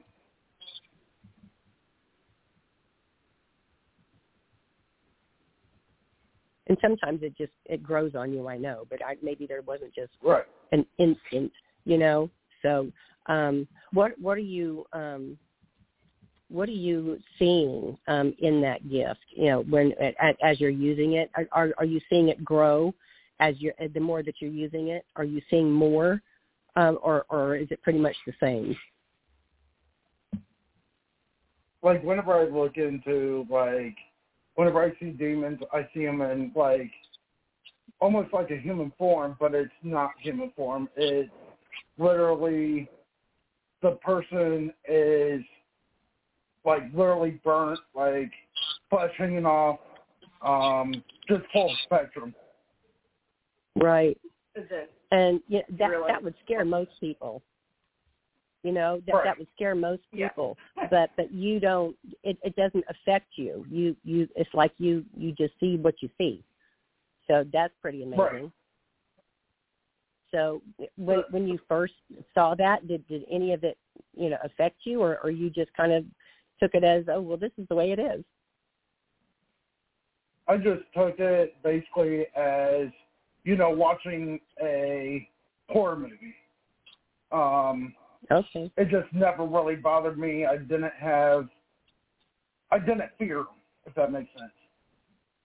Yeah. Makes sense to me. Well, yeah. Well, and Drew is a warrior. He is such a warrior, and literally fear does not come into the picture for him. It doesn't matter what he sees. There just isn't any fear because he already was familiar with that in the dark realm. Yeah. Yeah. So, well, the shiftings. It's like he's seen things that the few people have seen. So a lot of this is already known to him. And secondly, with God, you're not afraid of the unknown. And that's, I think, the thing that a lot of people miss. With God, you're not afraid of the unknown. It's nothing to worry about, and it's just it's going to be what it's going to be. And you do what you can with it. But I think that makes a huge difference. But I'm wondering, Drew, do you become a different person, or does God infuse you with a different or a stronger spirit when you're working on these deliverances? How do you change to do that? I'm just guessing you become a lot more animated, and there's a lot more to you that isn't coming out right now. And I feel like I'm missing something that's pretty special. Drew? I just use my authority that Christ gives you. He says in the Bible, resist the devil and they shall flee. That's right. And the I would beautiful also thing about Drew is that he doesn't overthink anything. If that's what the Bible says, that's what he acts on, and that's why when he commands something, it has to obey. He's like, God said it, there you go. I'm very open I love that part of you. I'm very open to the spiritual realm. Whatever God says, it's like, all right, Lord, here I am. Use me in your glory. I'm ready to go. I love that. Interesting. Absolutely love that. Between the two of us, Drew's more of the analyzer. You kind of noticed it because I'm usually more of the talkative one. He's more of I'm going to hear it, think it, and so I think that he's getting into it now that we're talking about the other stuff. So, but yeah, I would think you probably discovered that the first day we fasted, the demons out of the closet. Right. Well, that was experience for me because it's like, I've been with the dark realm for so long that when I've turned to the Lord with the first deliverance, it was like, she was like, you need to cast out demons. And I'm like, what? What is that? Like she said. And because, being so used to, messing with Ouija boards, so used to talking to spirits, just a whole occult type stuff, it's a new learning process. Right. And just so we make something very clear, we do not suggest anybody mess with Ouija boards or Wicca or witchcraft or the occult in any way. He's saying that that's what he got into and that's what he's been brought out of, but he's not saying that that's the way to get introduced to the spirit realm. That's a very dangerous thing to do. So we want to make sure that that's out there. So what's the best way to get introduced? I'm sorry, Drew, go ahead. Honestly, with messing with, witchcraft and, Ouija boards and everything like that, I don't care what the board game says, that it's just a game. It's not a game. It's like, your life trying to turn into death. Or it could be turned into death because you're messing with it. Yeah. Yeah. So that's not the right way. So since you went from the dark to the light and you had to learn the right way, the right way you would agree with learning about the spiritual realm through Christ. Yes.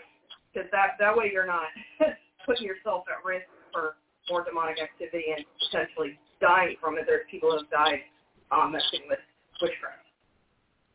Yes. Well, that's the idea. And that's the enemy's idea, right? Is ultimately to take life. Okay. Yes. Drew. That's exactly right. And can I make one more point before we go on? Sure. I have heard so many people say, oh, but I don't do the black magic. I do white witchcraft. Well, I do Wicca. There is no such thing as white witchcraft. Okay? There like white is lies no such thing as being. It was the lies. Yes, like white lies. There's no such thing as being a good witch. Okay? Those are deceptions of the enemy. So if you are operating under the deception that you are into Wicca because it's white witchcraft and you're a good witch, you are deceived and you are on your way to hell. So I'm telling you, you don't want to do this. Turn yourself around. Tell God, whatever these gifts that I have, let me use it for the kingdom. If you really do want to do good, then join Jesus' team. I mean, that's just all there is to it. So I'm just going to throw that out there, and Drew, you can continue. Like, I'll tell you this, like, ever since I turned to the Lord, there's no way I would want to go back. Amen. It's a true blessing once you find God, and, you know, your life is so much better. It's easier. You know, obviously life isn't a cakewalk, but to get through those trials and errors, you need God to be able to know how to perform and acknowledge the way he wants you to be through his image. Amen. And you, having been through, literally have seen hell and you know, seen the torture. What does in it there. look like? You know what you're talking about. Can we put a visual to this? What does hell look like? If you know, I'm sure people want to know. Well, can you describe what you saw? Is that too big a question? The one where he it was kind of a long story. I don't know if I'm going to get into it when he was the one. Well, where, not the personal story, but if people, because people think of heaven and hell, they think they're not like real places, that they're just, you know, how can you be heaven? How can there be a hell? We've talked about heaven. Let's talk about hell. What is hell? Because it is a literal place. Yeah, but that's the message I want to get across and talk about it, so that people don't think it's just you know life is hell. Okay, well no, there's more to it than that. No. So what is hell? Yeah. Wendy, you want to start this? Well, obviously it is a place where God is not. There is nothing of God in hell at all. Drew, I know that you could smell things, you could see things, you could feel things when you were there. Do you want to describe any of that? Yeah. There was an experience that I had where I was really, my soul was dragged out of my body and taken to hell. And I saw, you know, as I'm going through, it's definitely not a place you want to be. I could see people, you know, all over the place crying and torture.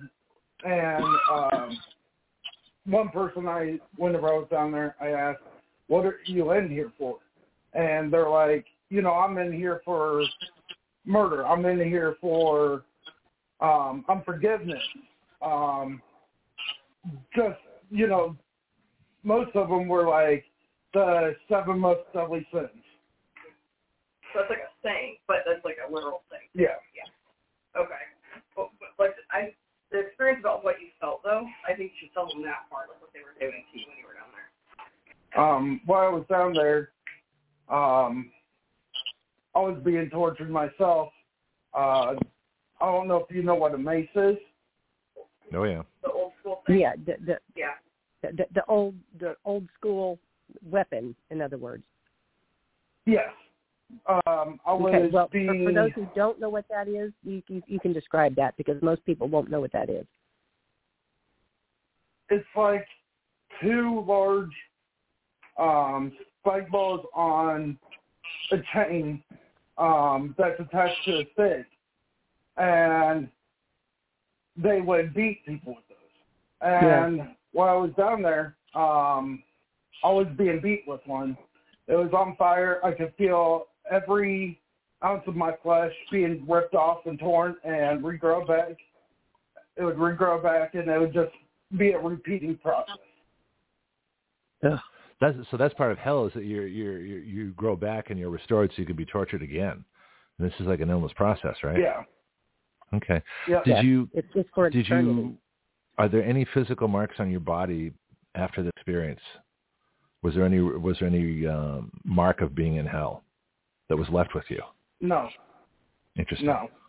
Okay. Because it was his spirit that was down there. His soul was okay. there, not his physical body. Okay. But I know whenever I came back, I did not talk. I was in tears. The only thing that I remember saying is, my back. And I collapsed, on our couch, and, my wife's trying to talk to me. We had other friends around, and they were trying to talk to me, and what I experienced was pure out torture to the max that it was unspeakable. Yes.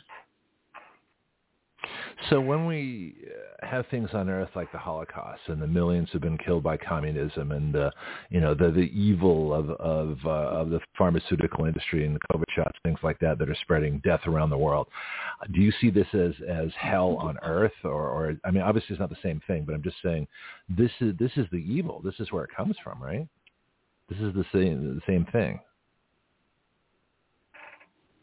I mean, obviously those people got intentions from something. I mean, God is, not any of that. So they got it from something. And I would say it's got to be demonic. There was some sort of demonic thought that was placed in the mind at some point. Okay. Through. So, I would say that, people like Hitler would probably need a ridiculous amount of deliverance. But, if he would refuse, which he obviously did, then it grew and grew and grew. And in his case, it ended up growing so large that it took so many people out with his hatred or whatever. It also gave him pride. Yeah, that prideful thinking he's better than everybody. Hitler. Pride. Because he mentioned where the evil grew. Okay. Well, let's think of somebody a little more contemporary. Person we call here Dr. Fascist, Anthony Fauci, who to me is evil incarnate.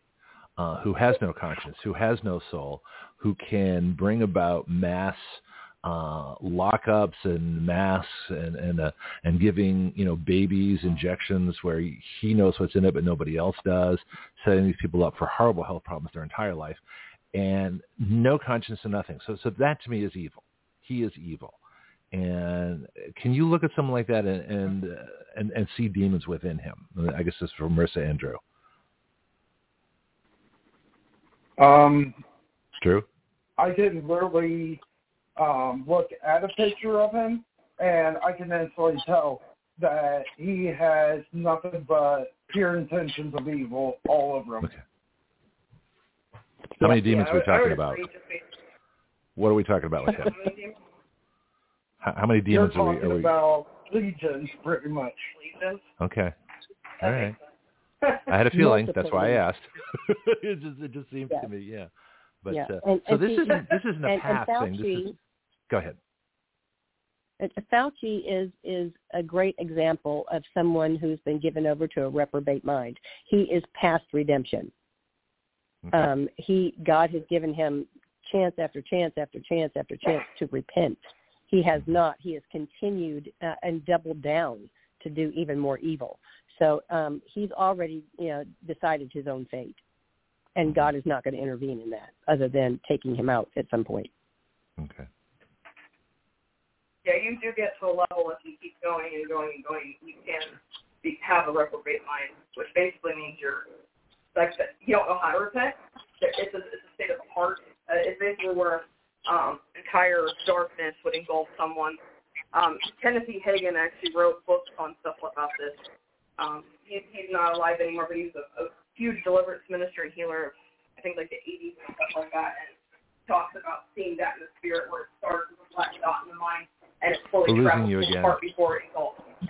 You got to get you closer You're to too the far phone. away from the phone. Yeah, the minute we lose Can you hear me now? the message goes with it. Yeah, but you got to stay wherever you are right now. You got to stay there. Okay, go ahead. Okay.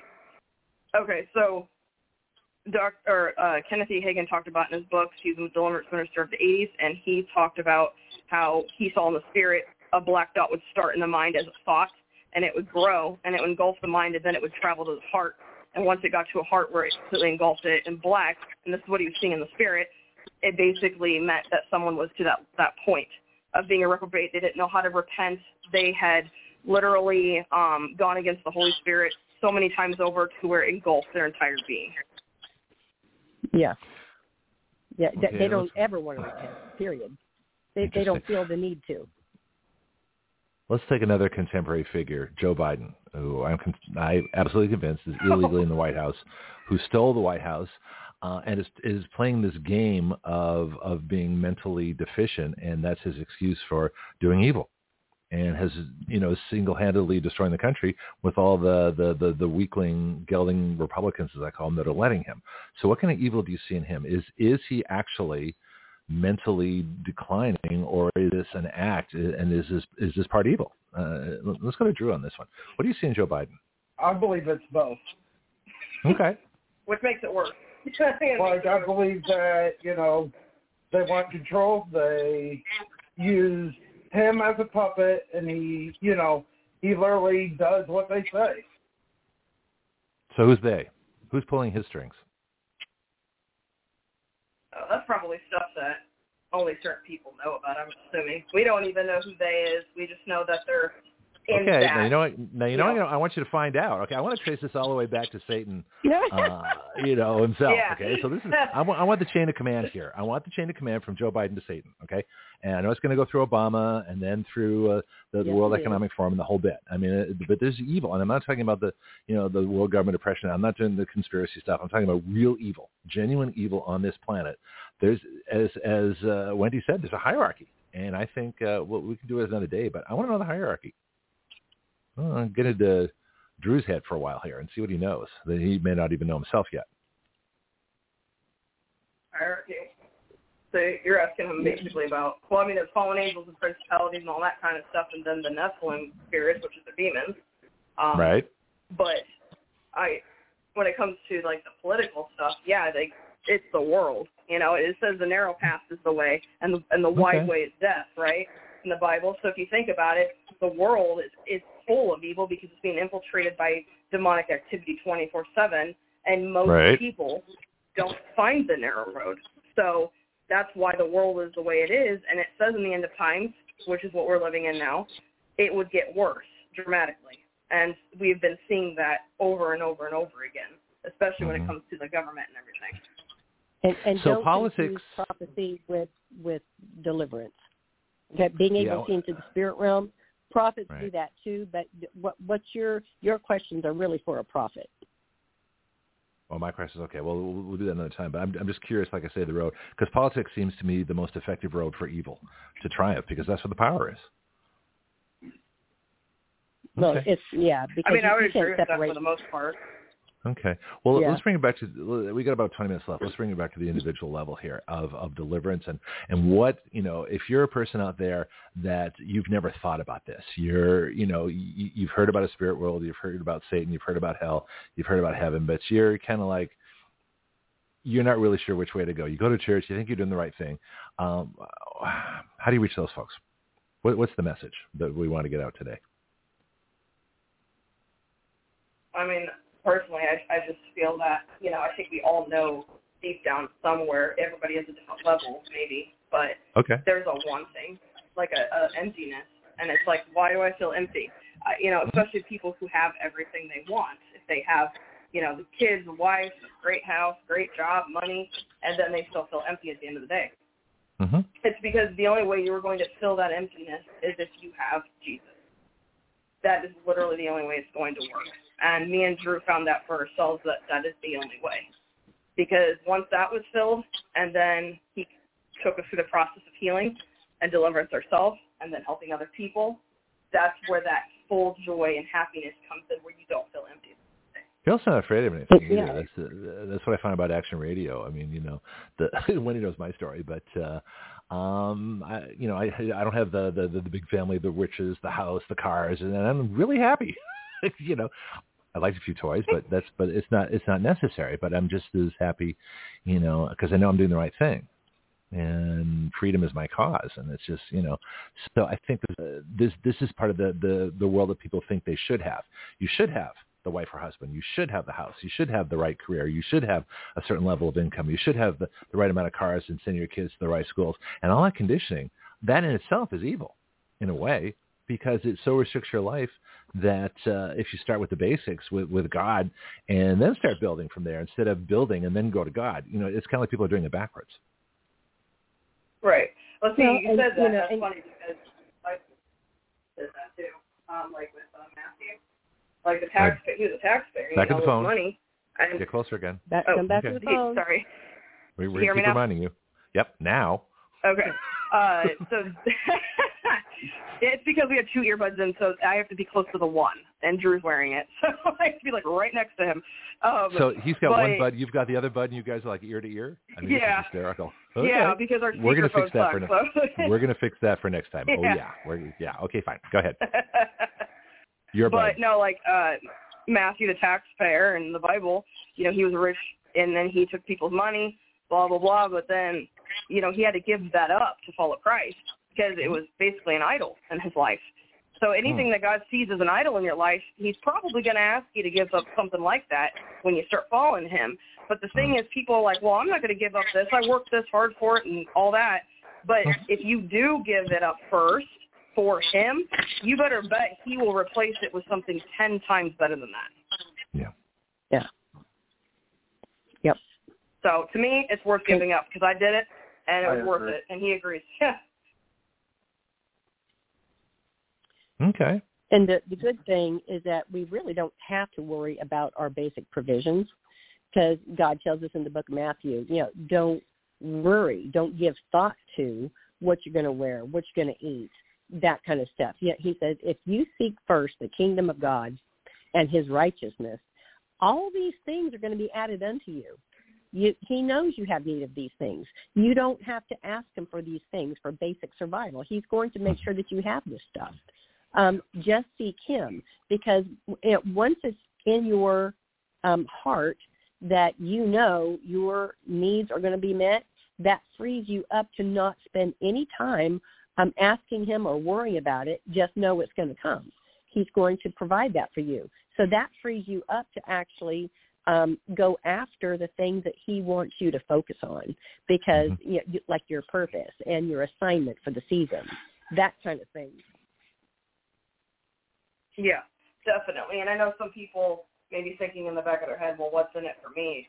And that's kind of a worldly thinking. But I will say it comes down to the fact that literally, like people are like questioning, well, what's the point? It never occurs to me. Yeah, it's so funny.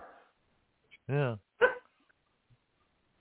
But most people do, Greg. So I know they do. But you weren't most people, so you really can't, judge what other people are thinking or not thinking by how you operate. Yeah. Well, no, that's true. And it's not that I don't want things, too. I mean, I want a jet. I want to fly upside down over Pensacola Beach really fast, and I have, no problem with that. But the thing is that it's not my first concern. I am not doing this for me. Otherwise, it would be the Greg Penglis show. It'd be like, listen to me. Right. I'm wonderful. I'm not even in it. This is action radio. And so I think but that makes a difference though. I mean, God looks at that and goes, oh, okay. Yeah, I guess he's on the right track. So everything you do means something. Mm-hmm. Well, everything either way. And Scripture says that the world looks on the outside. God, they just see what they see. God looks at the intent of the heart. Yeah. So you can say the right things and sound like you're being spiritual or have good intentions and things like that. But if it's really, deception and that you have a hidden agenda that you're going to pull out later once you get to the level of power that you think you need to do that, God already sees that. Yeah. And so don't expect him to bless, that climb up the ladder, dude. It's not going to happen. It's going to be a struggle, and you may get there, but it's going to be misery every step of the way. Just give in to God. Just follow Jesus, and let him open the doors that no man can open and shut the doors no man can shut. It will just make life so much better on you, and you'll have peace. You'll just have peace. Definitely. You can't buy that. That the thing about the what's in it for me question. Basically, it's like this: you can either live in the world and do what you want and go to hell, or you could have a better life, a more fulfilling life, knowing you're going to heaven, knowing you're making a difference in the world, changing people's lives for just a small amount of change. Like, it's honestly not as big as what people make it, sound. Like, they're like, oh, that means I have to give up, 100 different things. And the thing is, when you come to Christ, he works with you, and he works those things out in a process. They're not always overnight, and he knows where you're at. And over time, it becomes easy because your desires change. Your desires to know the Lord and want to serve the Lord and be of the Lord will change, so that way you get closer to him. So those things will just naturally fall off. Like, you just will start putting things down. You're like, oh, I don't even want to do that anymore. I have no desire to do that anymore. And when you get a deliverance, it makes it even better, because now you don't have demons in your mind talking to you and trying to control you to go the other direction. So that's why it's honestly, I think it's one of the most biggest necessities to do a deliverance after you're a Christian, so that way you can make sure that your thoughts are in your favor, that you're going to continue to go closer to God, and you don't have anything trying to drag you down. Can people cast off their own demons? Is there a way to do that? It can be done. It's not suggested. Why? If you're new. If you don't know what you're doing, I wouldn't do it by yourself new. Because if you are in the middle of manifesting and you have physical symptoms, it can cloud your judgment. And also, if you have big demons, they're harder to handle on your own.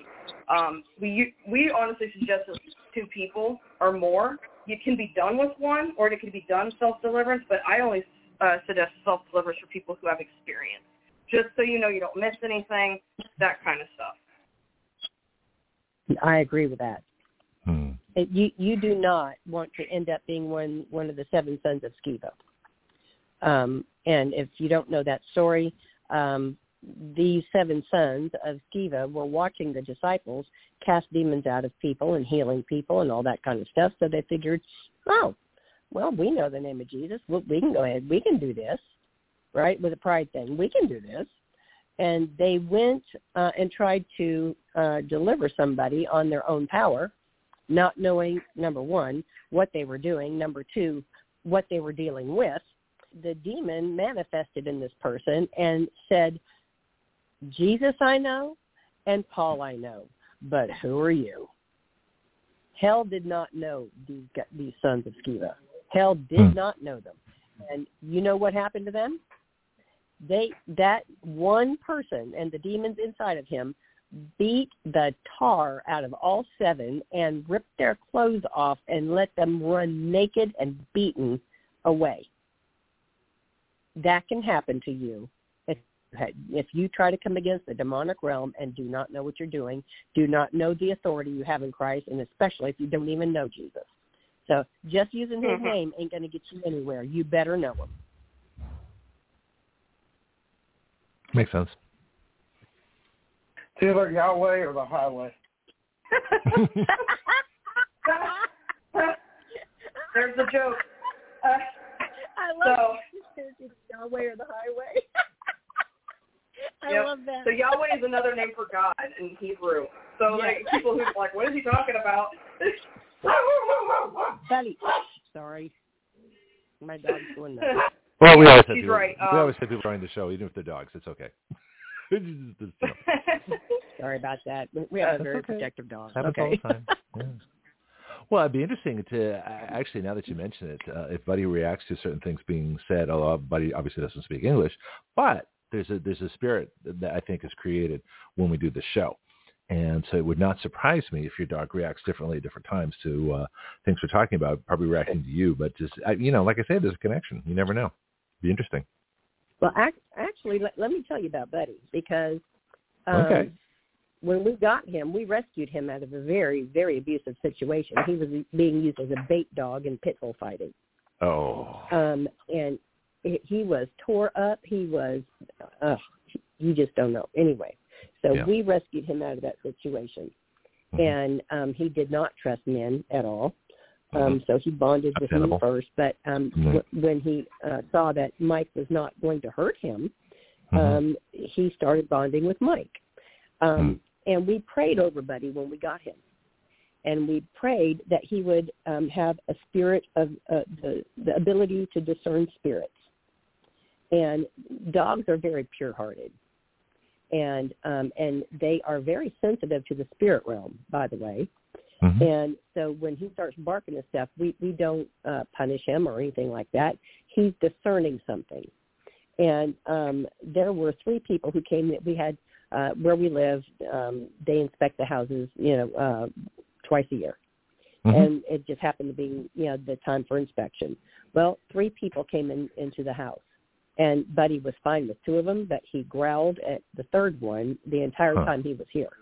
Hackles were up on the back of his neck. I mean, he was ready to pounce on that person the second we would give, him permission.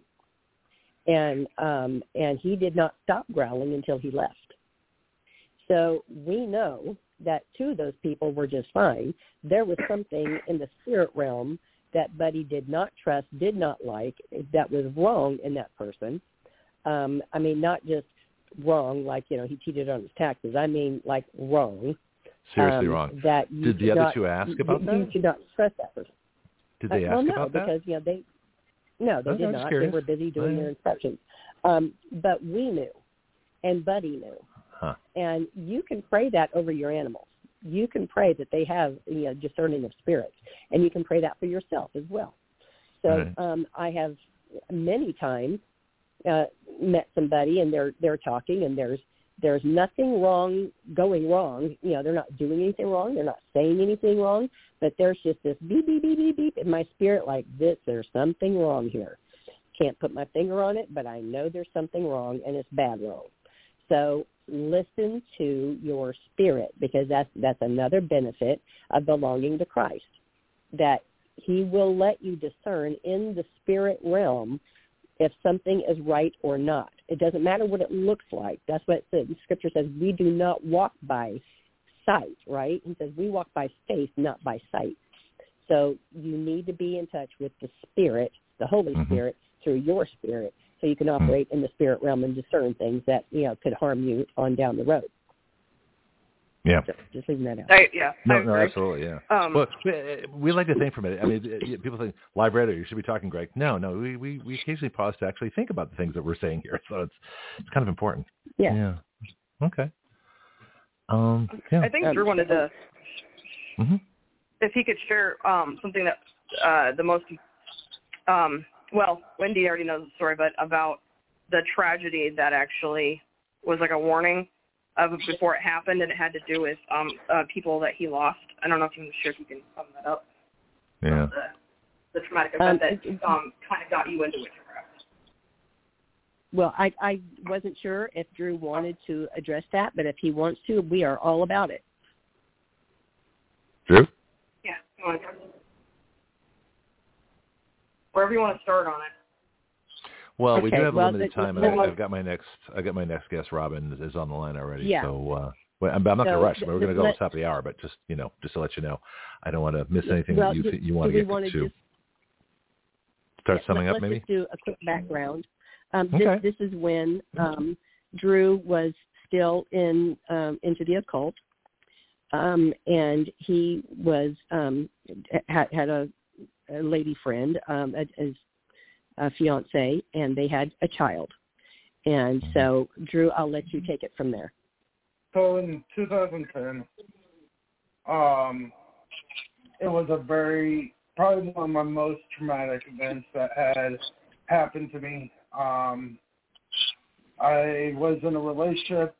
It was a counterfeit relationship, and I had a friend that was Christian. I was trying to look for the Lord, trying to look for love, in the right ways. But during the process that I was still, dark, me and that fiance, we were planning on having our wedding literally on Halloween.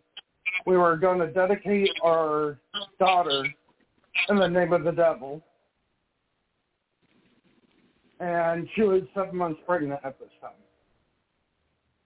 And I had a Christian friend that I've been talking to because, I was thinking about changing my ways then, and he told me that he was very concerned, and he's like, I'm going to warn you right now. I have a word from the Lord that you need to know.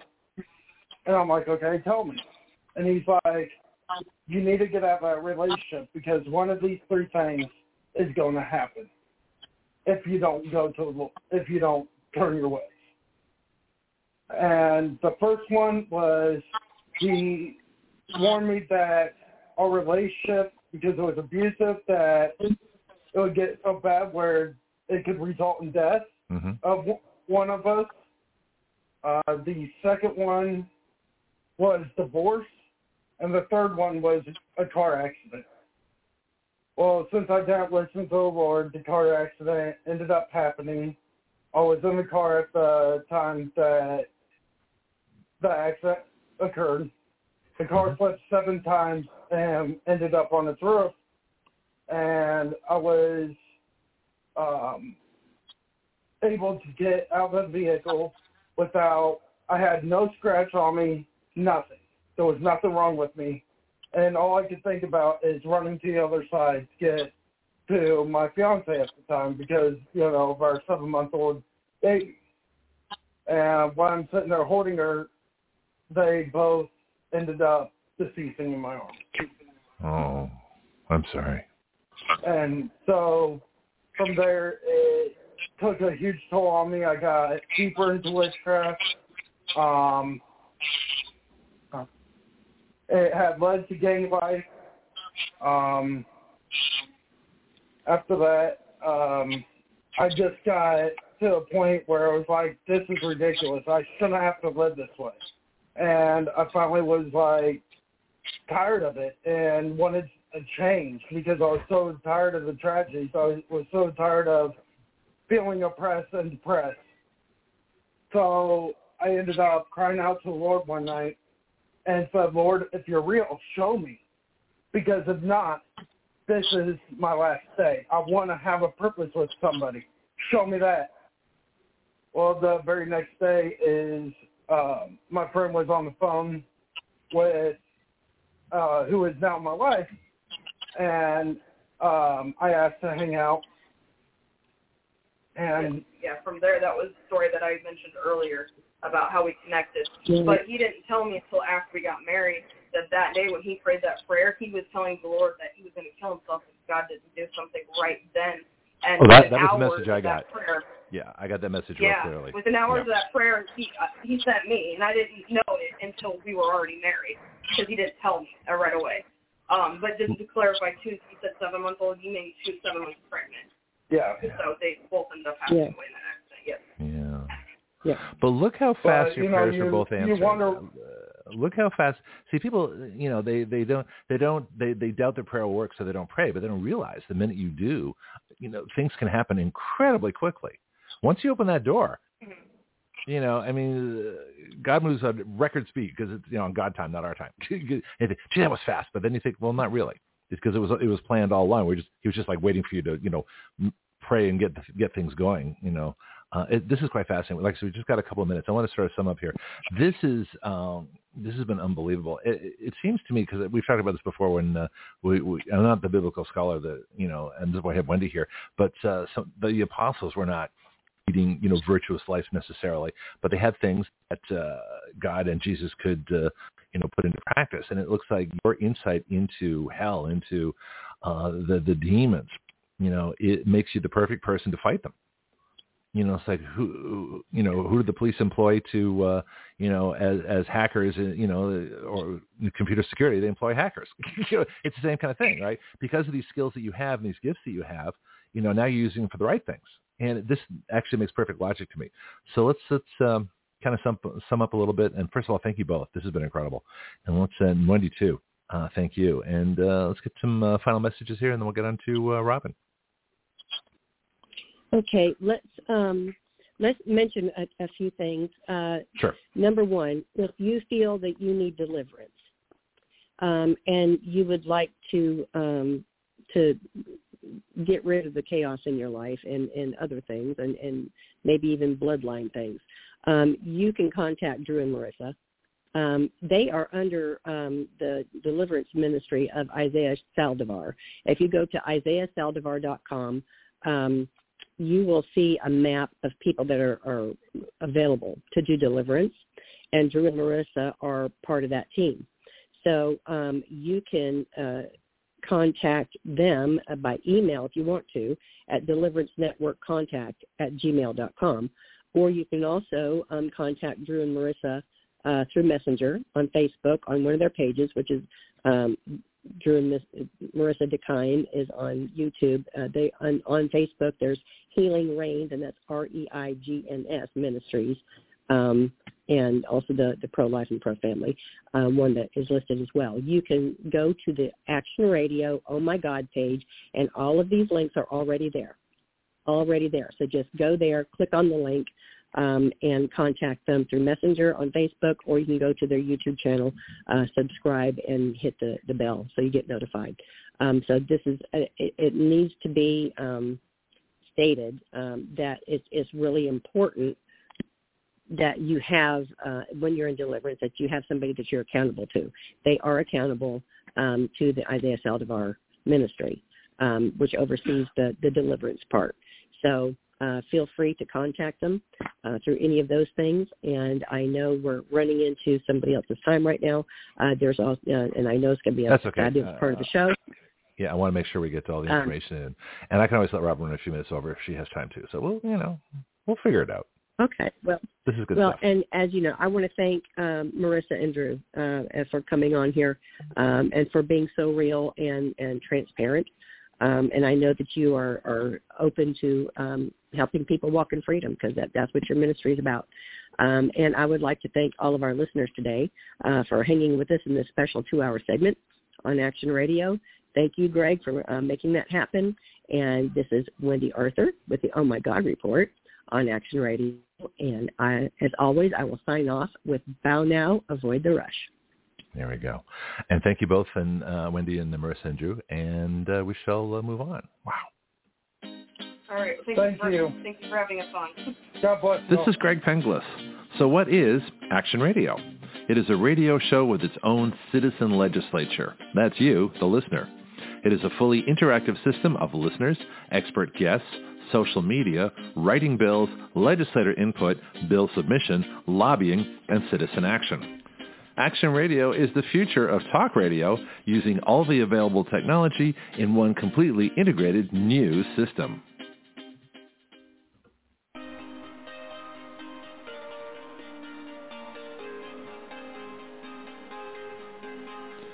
You are listening to Action Radio Online with Greg Penglis. The webpage for all Action Radio shows and podcasts is blogtalkradio.com/citizenaction.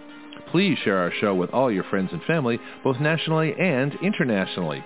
The guiding principle of Action Radio is this: we the people give our consent to be governed through writing the laws by which we are governed.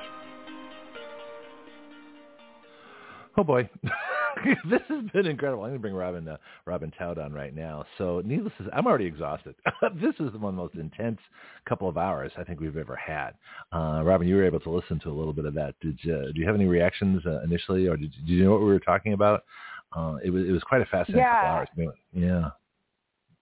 I came in at the very end. Can you guys hear me okay? Oh yeah, you're live. Well, it's just me now. Okay. Everybody else is gone. Okay. They've done their bit. I'm kind of like the host. I have to stick around. Yeah. Yeah, right. I came in at the very end, and it's so powerful, the conversation, and just hearing his story and, what happened with him and his fiance. But yeah, it's powerful. Definitely God's timing is one thing I've learned not to question. Things just happen the way they're supposed to. And, there's a sense of freedom in that too, to just let go and let God, right? That's what I say, or as I say, what is it? Let go and let God, or really let go and just hang on, because things are happening. Yeah. They're happening with the show. They're happening everywhere. So first of all, let me give you a round of applause for everything that you do.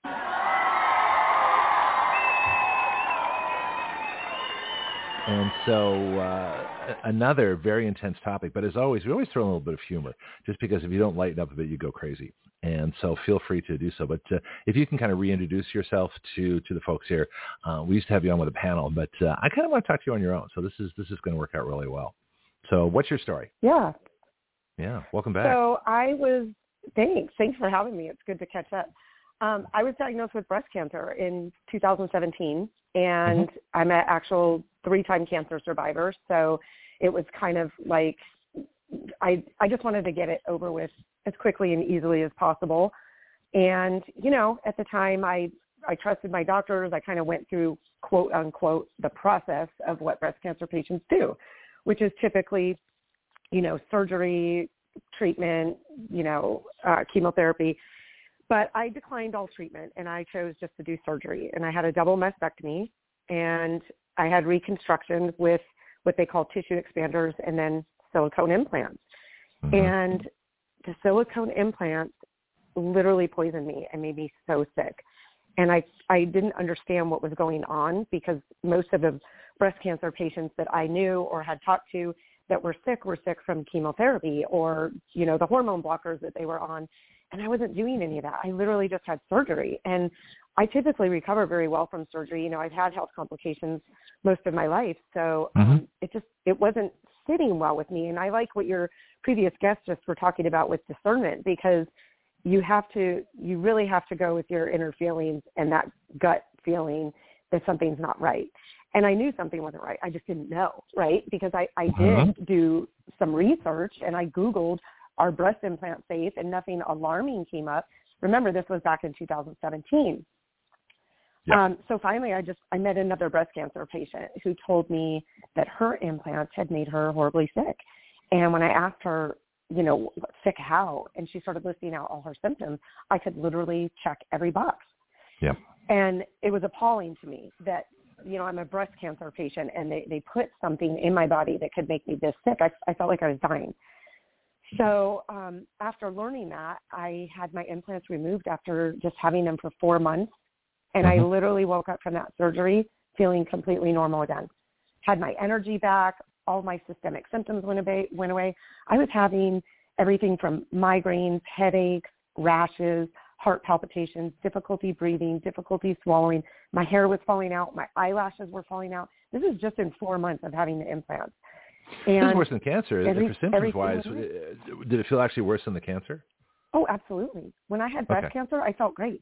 I could go out and walk 5 to 7 miles or jump on my bike and go 10 miles easy when I had breast cancer. So this was not normal for me at all. I mean, I couldn't even walk around the block. I had tried to go out for a walk one day and had to call my husband to come pick me up because I just could not take another step. The fatigue was just horrible. So when I figured it out that quickly and had them removed, it's kind of a roller coaster of emotions, because I was elated that I felt good and got my life back and my health back. But at the same time, I was really angry and frustrated that this happened to me. And if this happened to me, how many other breast cancer patients is this happening to? So, I just, at that moment, decided to become an advocate for this and really started doing the research and digging into, how did this even happen? Why wasn't I told? I have a whole team of doctors managing my care. Not one single doctor told me this could happen. Isn't that interesting? So as I started, wait, isn't it like product safety and like with the vaccine, they have the warnings, the insert. Of course, it's all blank now with the COVID shots. I see a lot of similarities between breast implants and COVID, in that big pharma is the root of all this evil. But did they show you? Did you see an insert? Were you given the warnings? Was there like the disclaimers they make, on TV ads? This product, although it's usually safe and effective, can kill you and make you suicidal and all that other stuff. And they say it in a quick voice and nobody really hears it. And they'll say, and you lose weight. Oh, okay, fine. And that's all people hear. So what was right? Did you get the inserts? Did someone sit down and say, well, there's good and bad to this, like everything else? Obviously these are rhetorical questions. I'm kind of setting it up here, but tell me what they told you. No, I'm glad you brought this up, because this is a problem, and this is one of the biggest things that I'm fighting for. Yeah. So what I did get, now remember it was 2017. I got some consent forms from my doctor that were dated 2012. That was the last time they had been updated. So they were already 5 years, past. Yeah. And there were things on those forms that I did initial my initials on, things like CTDs, lupus, fibromyalgia, which honestly, besides having cancer, I had lived a very healthy life. I didn't really know what lupus and fibromyalgia and connective tissue diseases and Sjogren's syndrome were. So I was like, okay, whatever, sign my initials like everybody else does. Those are whole. I have friends with, so let's talk about autoimmune. Explain exactly what an autoimmune disease is and what it does to you, and just fill us in on that. Yeah. Well, so what I ended up finding out is, obviously breast implants are foreign objects put in the body, so you're going to have a response. Your body is going to respond to them in a way where our body knows it's not natural and it tries to fight it. And what does that look like? It's different in every patient. That's what's interesting, and that's why this problem has gone on for as long as it has, because the doctors on the other side of this, who are, kind of naysayers and say that we're crazy, we're making these symptoms up, because we don't have a rule book. Yeah, because we don't have a rule book, they are like, well, you can't prove that this is real because these 3 people got lupus from their breast implants, but these 10 people got fibromyalgia, and these 10 people got Sjogren's syndrome, and since it's all not the same, you can't prove anything. That's kind of the narrative. That's what the narrative has been for the last 30 years. And important to note that silicone breast implants were taken off the market for over a decade in the 90s. Why was that, and when was that? Reason. Okay, so seems to me I think I've heard about this, but let's get some details, because this is interesting. Because the most interesting part of the story is why they were put back. So why were they taken off, and how did they get put back? I think Big Pharma. Something that I see this big flashing sign in my head, Big Pharma. But let's start. That's why were exactly they taken off? What it is. Okay, so why were they taken off the market? Tell the story. We got time. 70s, I can always have you back too. So go ahead. So, tell me what happened. Oh yeah, because it's a long story. In the 70s and 80s, women, breast implants were becoming popular, and women were starting to. What was the deal? Cosmetics, I can speculate, surgery, society trends. That's when like Vogue and Elle magazines. Yeah, it was mostly augmentation. And then, of course, breast reconstruction for breast cancer patients. Right. So, they started gaining traction and becoming more popular. And, I really think the medical community kind of normalized it and made it seem like an easy procedure. But very shortly after they became popular, like a nose job, like a rite of passage kind of thing? Or, this is what it sounds like. I guess. I've never been into plastic surgery, so I don't really understand. I can't really wrap my brain around that body modification process, if you will, but whatever makes people feel better about themselves. I get it. But that's an interesting psychology. Why do you feel better? Why do women feel better about themselves if they have, pardon the expression, bigger boobs? And why do men think that that's going to somehow improve their life? And what gives some guy the right to say that to a woman? This is another thing I understand. We should talk about men too, because they play a part in this. But what is it that this somehow? It's all psychological. Your life will be better if you have bigger boobs. Well, would my life be better if I had, I don't know, more hair? Let's get absurd here. Would my life be better if I was 6 inches taller? If I was, 6'7" instead of 6'1"? Who knows? This could be anything. If I could run faster, would my life improve? It's all psychological. It's all to sell the product. It's all normalizing things that people shouldn't have to worry about. God gives you a body. Exactly. Exercise, work out, be happy with it, eat well, and don't worry about it. If you lose hair, you lose hair. Take care of yourself, Yeah, I'm going gray. I look fabulous. Yeah. So what? I'm 63. I should be. But I don't worry about it. For sure. I think society has really done a number on both men and women in that aspect. That you have to look a certain way, and they spend a lot of money to convince us, whether it's pharmaceutical commercials or social media influencers, magazines, photo shoots, singers, actresses. They spend a lot of money using people as pawns to control our thoughts on what we should look like, how we should feel about ourselves. And that goes deep. Like that kind of corruption and psychological manipulation goes very deep, in my opinion. So the people, they see the movie stars and the actresses and the singers and the social media influencers doing this, and so they do it too. And then they don't realize, because they weren't given proper informed consent, that these things can happen. So Right. in the 80s, all these women somehow found each other, because this was long before social media, and over 400,000 women filed a class action lawsuit to sue Dow Corning for breast implants that were making these women sick. Why Dow Corning? Did And they when have the I say silicone? this, Did they? Dow Corning had the silicone implants. Okay. Yep. And they made those implants that everyone was getting sick from, that were approved, by the FDA. And that's a chemical company. Dow Corning, they make, industrial chemicals. Well, what is silicone? Yeah. Let's talk about exactly what silicone is. I'm so glad you asked that too. We have so many tangents to go off on. The actual ingredient, the ingredient that Dow Chemical was famous for is Dow number 360. That's what they named it. And that Dow 360 chemical was actually created to kill cockroaches. I was just thinking Agent Orange came to flash in my brain. So silicone breast implant chemical is really cockroach poison. Oh, that's fast. I bet you that's not on the insert. No. And now, I mean, just say that. And now Dow Corning breast implants. Warning signs. Well, it is cockroach poison. I mean, that's breaking news. This is fascinating. Yeah. How'd you find that out? Yeah, this is interesting. My friend Gail Hamilton, she actually wrote a book about it. She had those implants, and I'll bring her on the show. Bring her on the show in a couple of weeks. We need you back. We're just getting started. She's awesome. Yeah. Okay. Yeah, she wrote a book, and her book is about when all this went down in the 90s with Dow Corning. What happened was the FDA found out about this and realized that women were getting sick, and they decided to do an investigation. And the FDA kind of went to Dow Corning's headquarters and started to raid their offices. I mean, in a mild way, and said, "We need you to release all these." Yeah, they were actually good back then. They did, yeah. They've changed a lot over the last 30 years.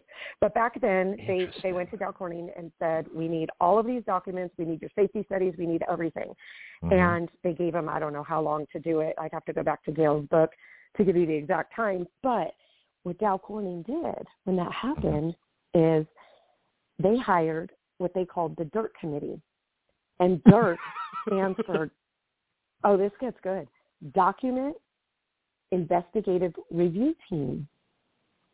And they had shifts of people working 3 shifts, 24 hours a day, shredding and destroying evidence before the FDA could get their hands on it. Just thinking, it seems to be something. I mean, that's such a great euphemism. Document review. Yeah, they're reviewing it right into the shredder.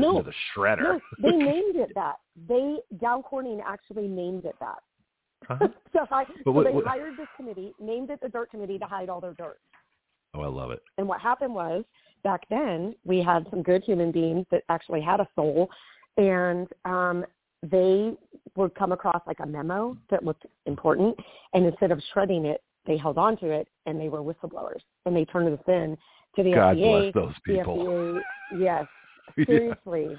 I mean, because I don't know where those people are nowadays. They must be getting paid way more than these DIRT Committee people, because everyone just is very tight-lipped about what's going on now with breast implants. And there's a lot of reasons for that, too. So, anyway, how big's the industry? Short, how much money are we talking about in the breast implant industry? How many billions? Billions. Multi-billion-dollar year worldwide?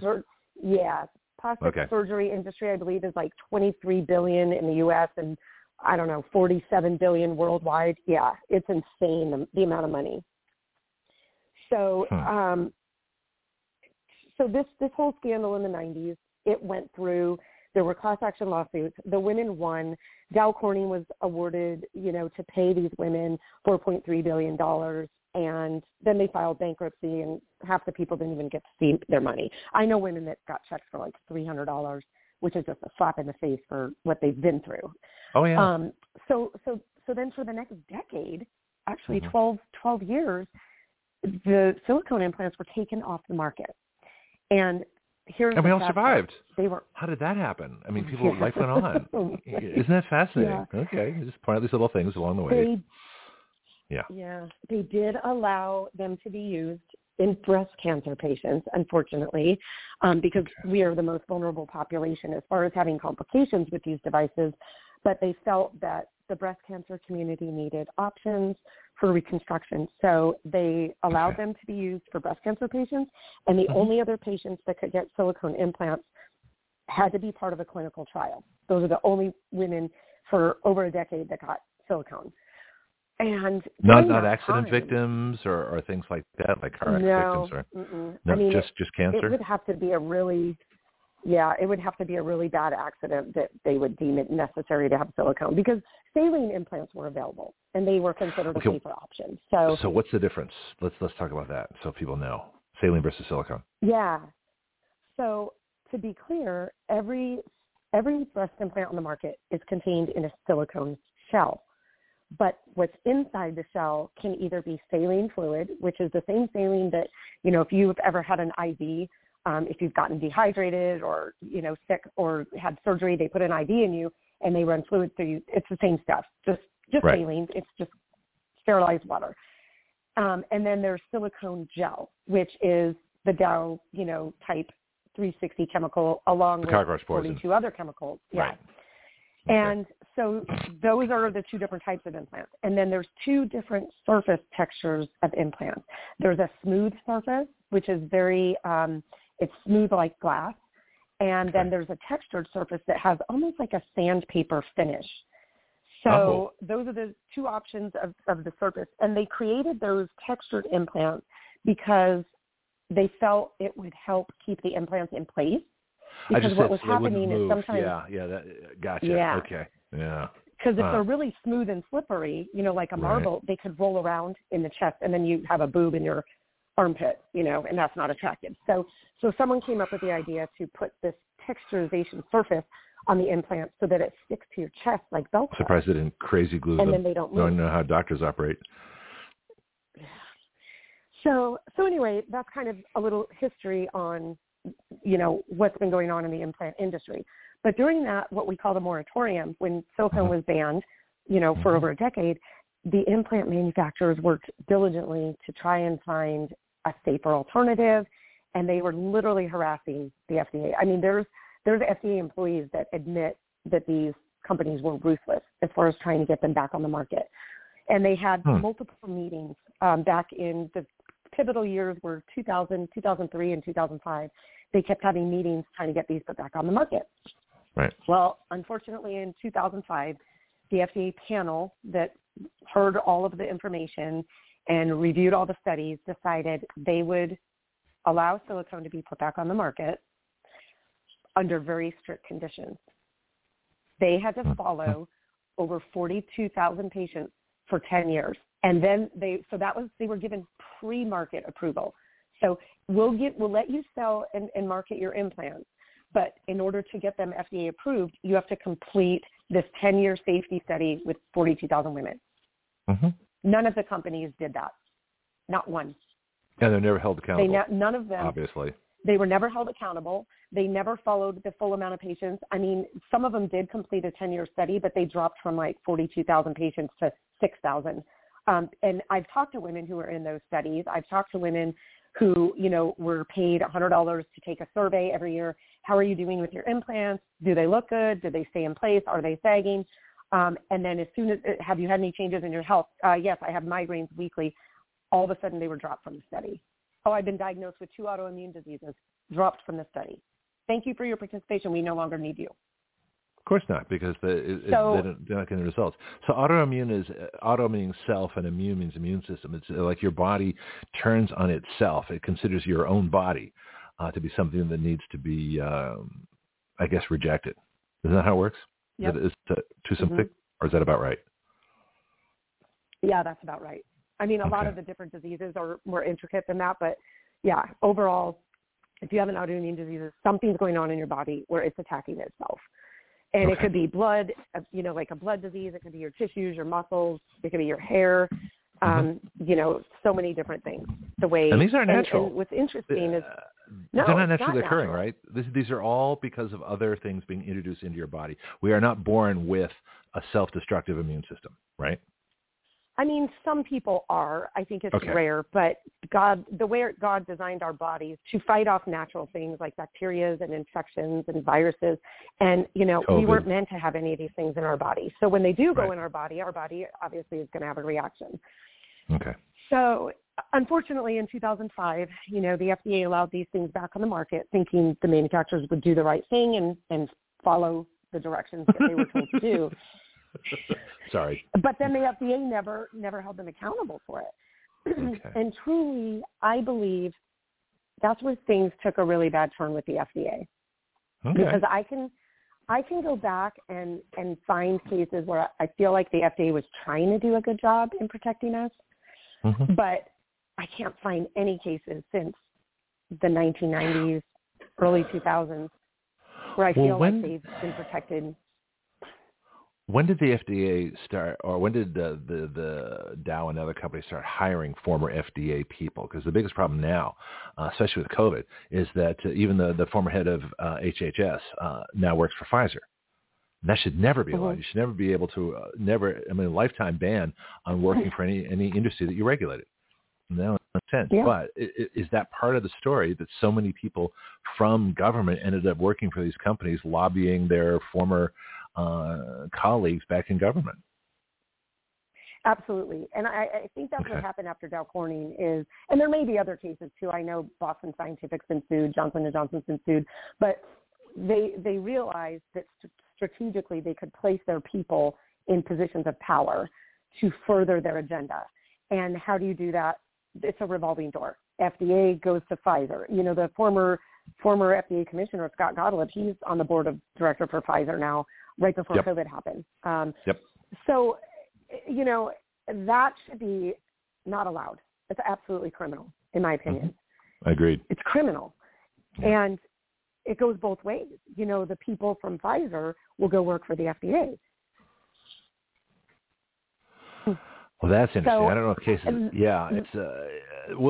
FDA. Well, in this, I know the FDA gets over half their money from Pfizer and the other pharmaceutical companies who pay, you know, fees for safety checks and things like that. But if they're paying for the results and of the device test, companies as well. Yep. Say that again. And device companies as well. They take money for their user fees, and that's so when you're earning millions of dollars from these companies, you know, I feel like there's kind of a quid pro quo. Are you expected to vote a certain way on a product? Are you expected to look the other way on a few cases of cancer or a few deaths? You know, it's just a few. I've actually had 2 FDA employees who compared the women that are getting cancer and dying from breast implants to one of them. I ran into her at a medical conference in Boston, and we were at the American Society of Plastic Surgeons annual conference, and the FDA had just announced this horrible cancer that's associated with breast implants, and it's highly aggressive. There is no treatment for this cancer. 50% of patients are dead within 6 months of getting this cancer. So it's very intense. And I was having a conversation with her about it and just kind of, you know, reiterating my thoughts on how tragic this is and just how sad that we take this risk. And she said to me, Robyn, I took a risk when I came to this meeting and got on an airplane and flew here. And I'm thinking, how dare you compare oh my God. your flight to this conference to my friend who got cancer and is going to die. And we all take these risks, right? But you took a risk knowing that when you got on that airplane, the FAA has insane safety checks, and the 2 pilots that are sitting in that cockpit have to check every button, every light, every fuse, everything on that plane before it takes off. So your chances of crashing in that plane are very slim. Yeah, we all take a risk, right? When we get in our car to drive to work, when we get in an airplane. Life is a risk, exactly. and ultimately we don't survive it, but that's not the point. The point is that you want to, but the idea that they're comparing this, at some point, I don't know if you've delved into COVID, but I used to teach flying, so I have a flight instructor certificate, so I know a little bit about the aviation world, but there's a lot of COVID shots out there, and I see incredible parallels, again, between COVID and the same big pharma influence there, but you've got only 20% of the pilots refused COVID shots.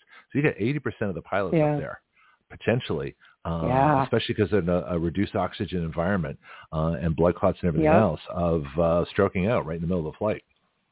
So, that's a whole other thing. So when they talk about I don't even think this person even thought about that. Of course, this might have been a different time. But but I think that really illustrates how these people think. That there's a brainwashing, there's a self-delusion that goes on. It says it's okay to sell a product that makes us money or makes them money so they can get their house and their car and their, the kids into Harvard and all that kind of stuff. And people die, but, everything's risky. It's just getting up is risky. So they rationalize and dilute. And you can't, when people are that psychologically warped, you can't reach them on a psychological. You might reach them on an emotional, but quite frankly, what you really need to reach is everybody else, the general public. Yeah. And tell people how deluded these people really are. And so this is like what I do with Action Radio. People say, well, how many bills have you got passed? Well, none. How many bills have you sent to Congress? Well, none. I said, well, there you go. We go to the people first. I educate the people. In fact, we have a breast implant bill, and so once you convince enough people of a certain situation, then they can go to government. Government's the last place you go. There is a delusionment. There is a psychological warping. It's like people that made, the gas that killed the Jews in the Holocaust. If I can use an extreme example, they went to work. They probably had families. They took a lunch break. They made Zyklon B and then they went home. How do you do that? Knowing what that product does. In the same way, there are people that's exactly how I feel. Go ahead, tell me. Yeah, that's exactly how I felt when she said that to me. And this was a woman too, and I was gobsmacked. I literally was like, wow, she doesn't get it. She has no clue. She has not seen or met these women. And actually she has. We were in a meeting, an FDA meeting in 2018. It was my first FDA testimony. And there were 20 of us patients that went. 5 of them. How was that experience? Had developed. It was very pivotal in my advocacy work. It was my first big thing, and it was very empowering because it made me feel like, okay, we can do this. We just have to get to the right people. And we were in this meeting. There were about 20 of us patients. 5 of them had developed cancer from their breast implants, and then there were probably 15, maybe 20 FDA people. And we all got Congress? 3 minutes to speak. This is a congressional hearing? It was before an FDA. It was an FDA panel. The center, FDA the panel. CDRH, they control medical device regulations. Okay. And it was super interesting because the last woman who spoke was one of the cancer patients. And she was actually in active full-blown chemo at the time. So she had no hair. She was wearing a headscarf. And, we had 3 minutes to speak, so that's not very long to share your testimony. And at the very end of her 3 minutes, that's why we do an hour minimum. She rips off her headscarf, throws it on the table. She points to her bald head, and she says, "My breast implants did this to me." And the air was sucked out of the room, Greg. It was intense. No, but that's what you need. You could hear a pin drop. Yeah. and you can't hold back because they don't get it. So when you do something like that, that's not being dramatic. That's being truthful. And there's a big difference. Absolutely. And so that's exactly what's needed. You have to reach these people. You have to shock them. You have to be as dramatic as possible. And she wasn't exaggerating. She was just telling the truth. But the truth is and that's, by itself that was plenty. So powerful. Yep. Yeah. So after she did that, interestingly enough, the same woman who told me she risked her life by getting on an airplane that morning, it was her. I remember writing down her name and the next words that came out of her mouth. And the words that came out of her mouth were, "We hear you loud and clear." And I was like, okay, finally got to people who are listening and can do something about it. Well, Greg, that was back in September of 2018. And here we are today. How about that? Talking about this. So you forgot that there's 2 parts to that. We hear you. The second part is we don't care. We're not going to change who we are. That's the problem. Absolutely. Hearing you is listen, I've been in politics. Yeah, I've been studying politics since I was about 10 years old. And I know how these people think. I mean, I interned in Washington. I've talked to them. I've met them. I watch them operate. I watch them in the restaurants. I watch them on the golf courses. I mean, I watch them, I rode the subway under the Capitol. I know their little private conversations. I rode in the elevators with these people. I know exactly how they think. It's like in the previous hour. What's in it for me? What do I have to do to get reelected? Or what, if you're in government, how soon is my retirement? When can I go on vacation? How do I support my fellow people? I wrote an article you might be interested in. It's called The Nation of Government, where government becomes its own country. Let me write that down. Yeah, it's in my Substack, gregangloss.substack.com. Yeah, so it's The Nation of Government. And what it describes as government as its own country. And these people, Washington functions like a country. They don't have passports; they have credentials. Their entrance is working in government. If you're a government employee, that's your citizenship. So you're working in the government becomes your citizenship. Your credential becomes your passport. And anybody that's not a citizen of government, that doesn't have a credential passport, doesn't count. And the 50 states become colonies. We're here to basically provide the resources for the nation of government to operate, much like the colonies supported England, in the 1700s before we had our revolution. Right. But when you read that, you'll see how these people actually think. They are on a different planet. They're in a different world. They have a higher calling. They can tell us what to do because they're smarter than we are. They can go. They have their counterparts in other countries. So this is why when Milley General Milley talked about his counterpart in China and how he told his Chinese counterpart, if Trump was ever going to do anything to China, he'd let him know because he had more in common with his general Chinese counterpart. That's who he trusted. Those are his people. Not Americans, not the citizens, and the government the same way. If someone told me that there's a Dr. Fascist in every country. You know what I'm talking about, right? Fauci? Yeah.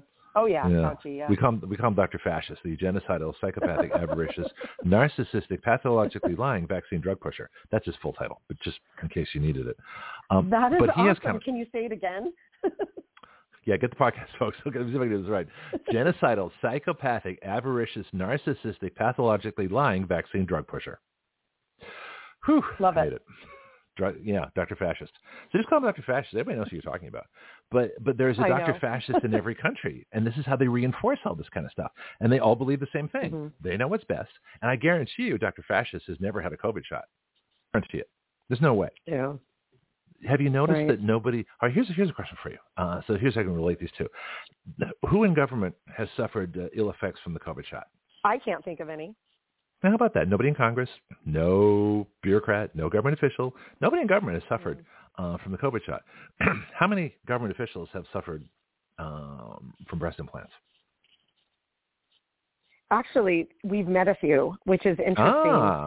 Okay, tell me. And it's interesting because when you meet someone that has breast implants, and the couple that we have met have been breast cancer survivors, it's a very interesting dynamic because it can go one of two ways. They're either enlightened and want to know more, or they put the blinders on and they don't want to know. And no, thank you, I'm not interested in sponsoring this bill.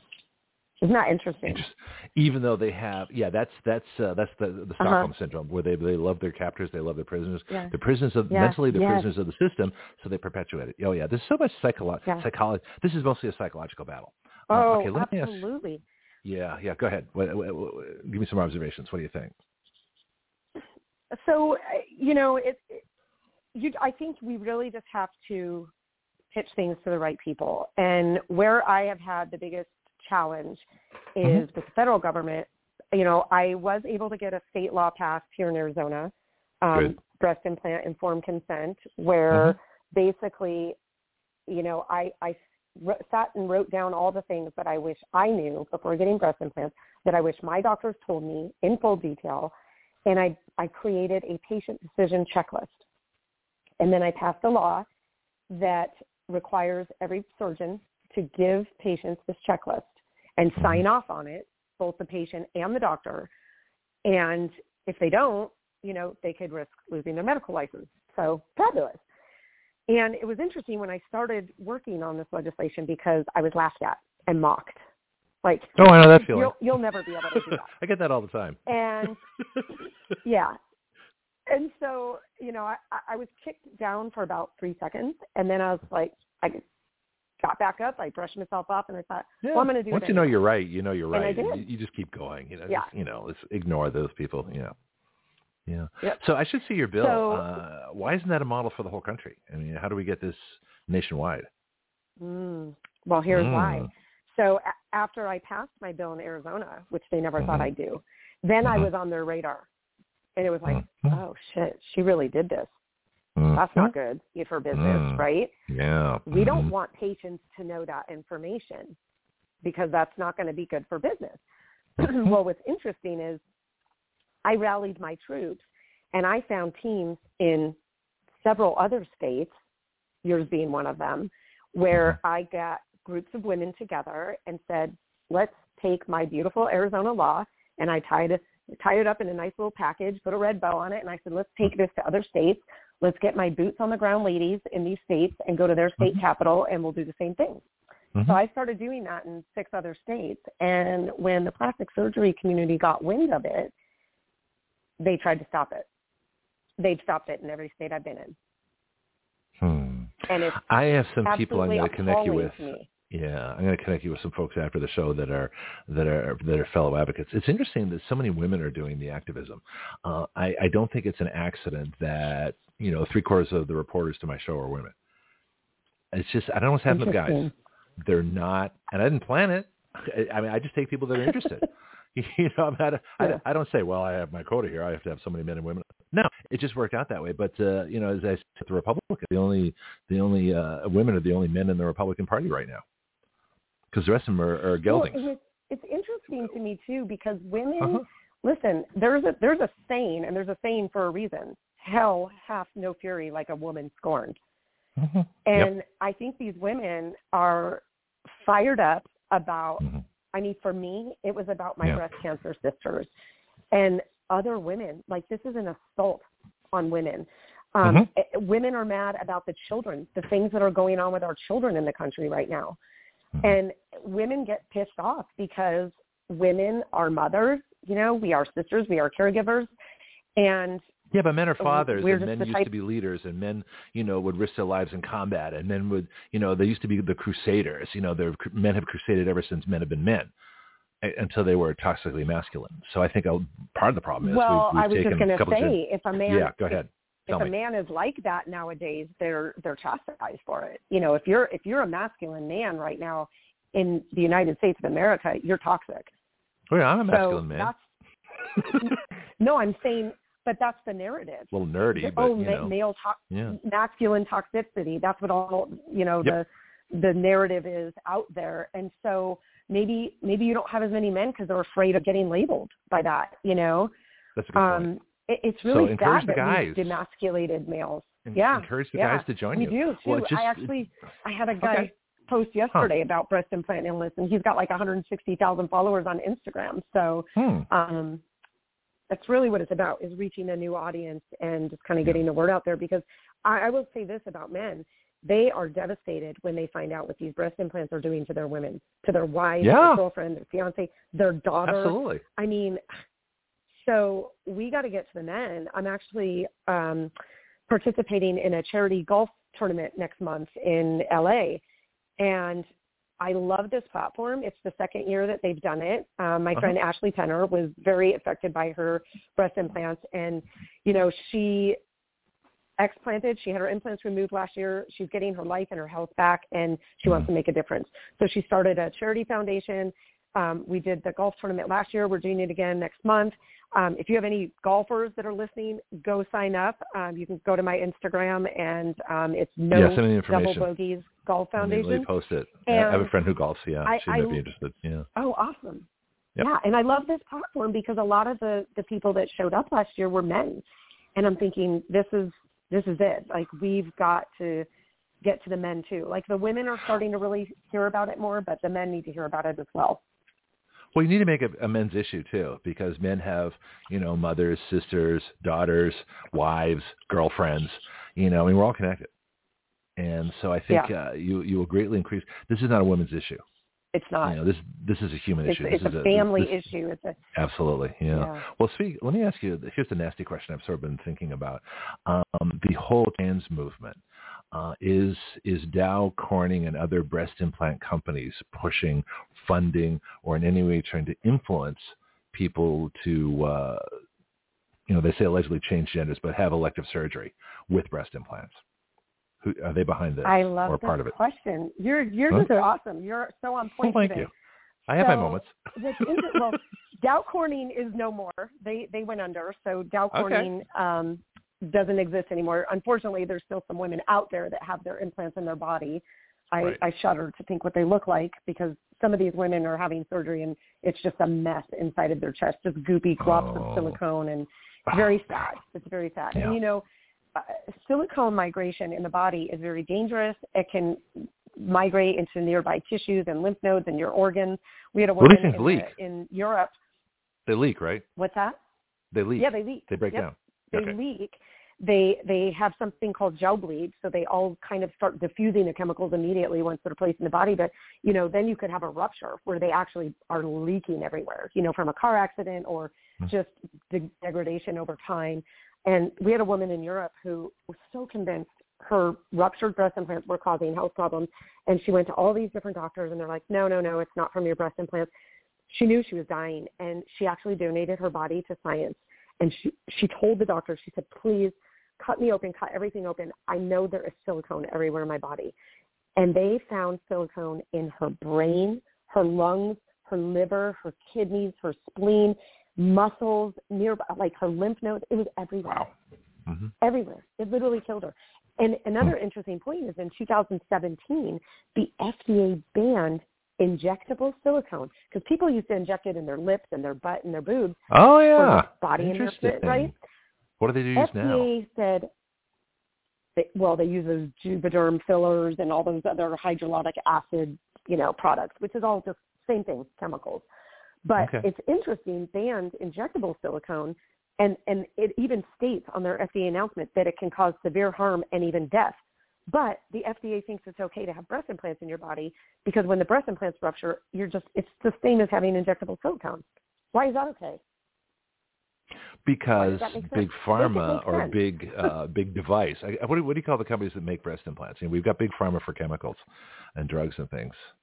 But I still call it pharma, because Allergan makes all the drugs. That's a drug company. That's who makes the breast. The two biggest makers of breast implants in the United States are Allergan and Mentor. Allergan is Allergan AbbVie, and Mentor is Johnson & Johnson.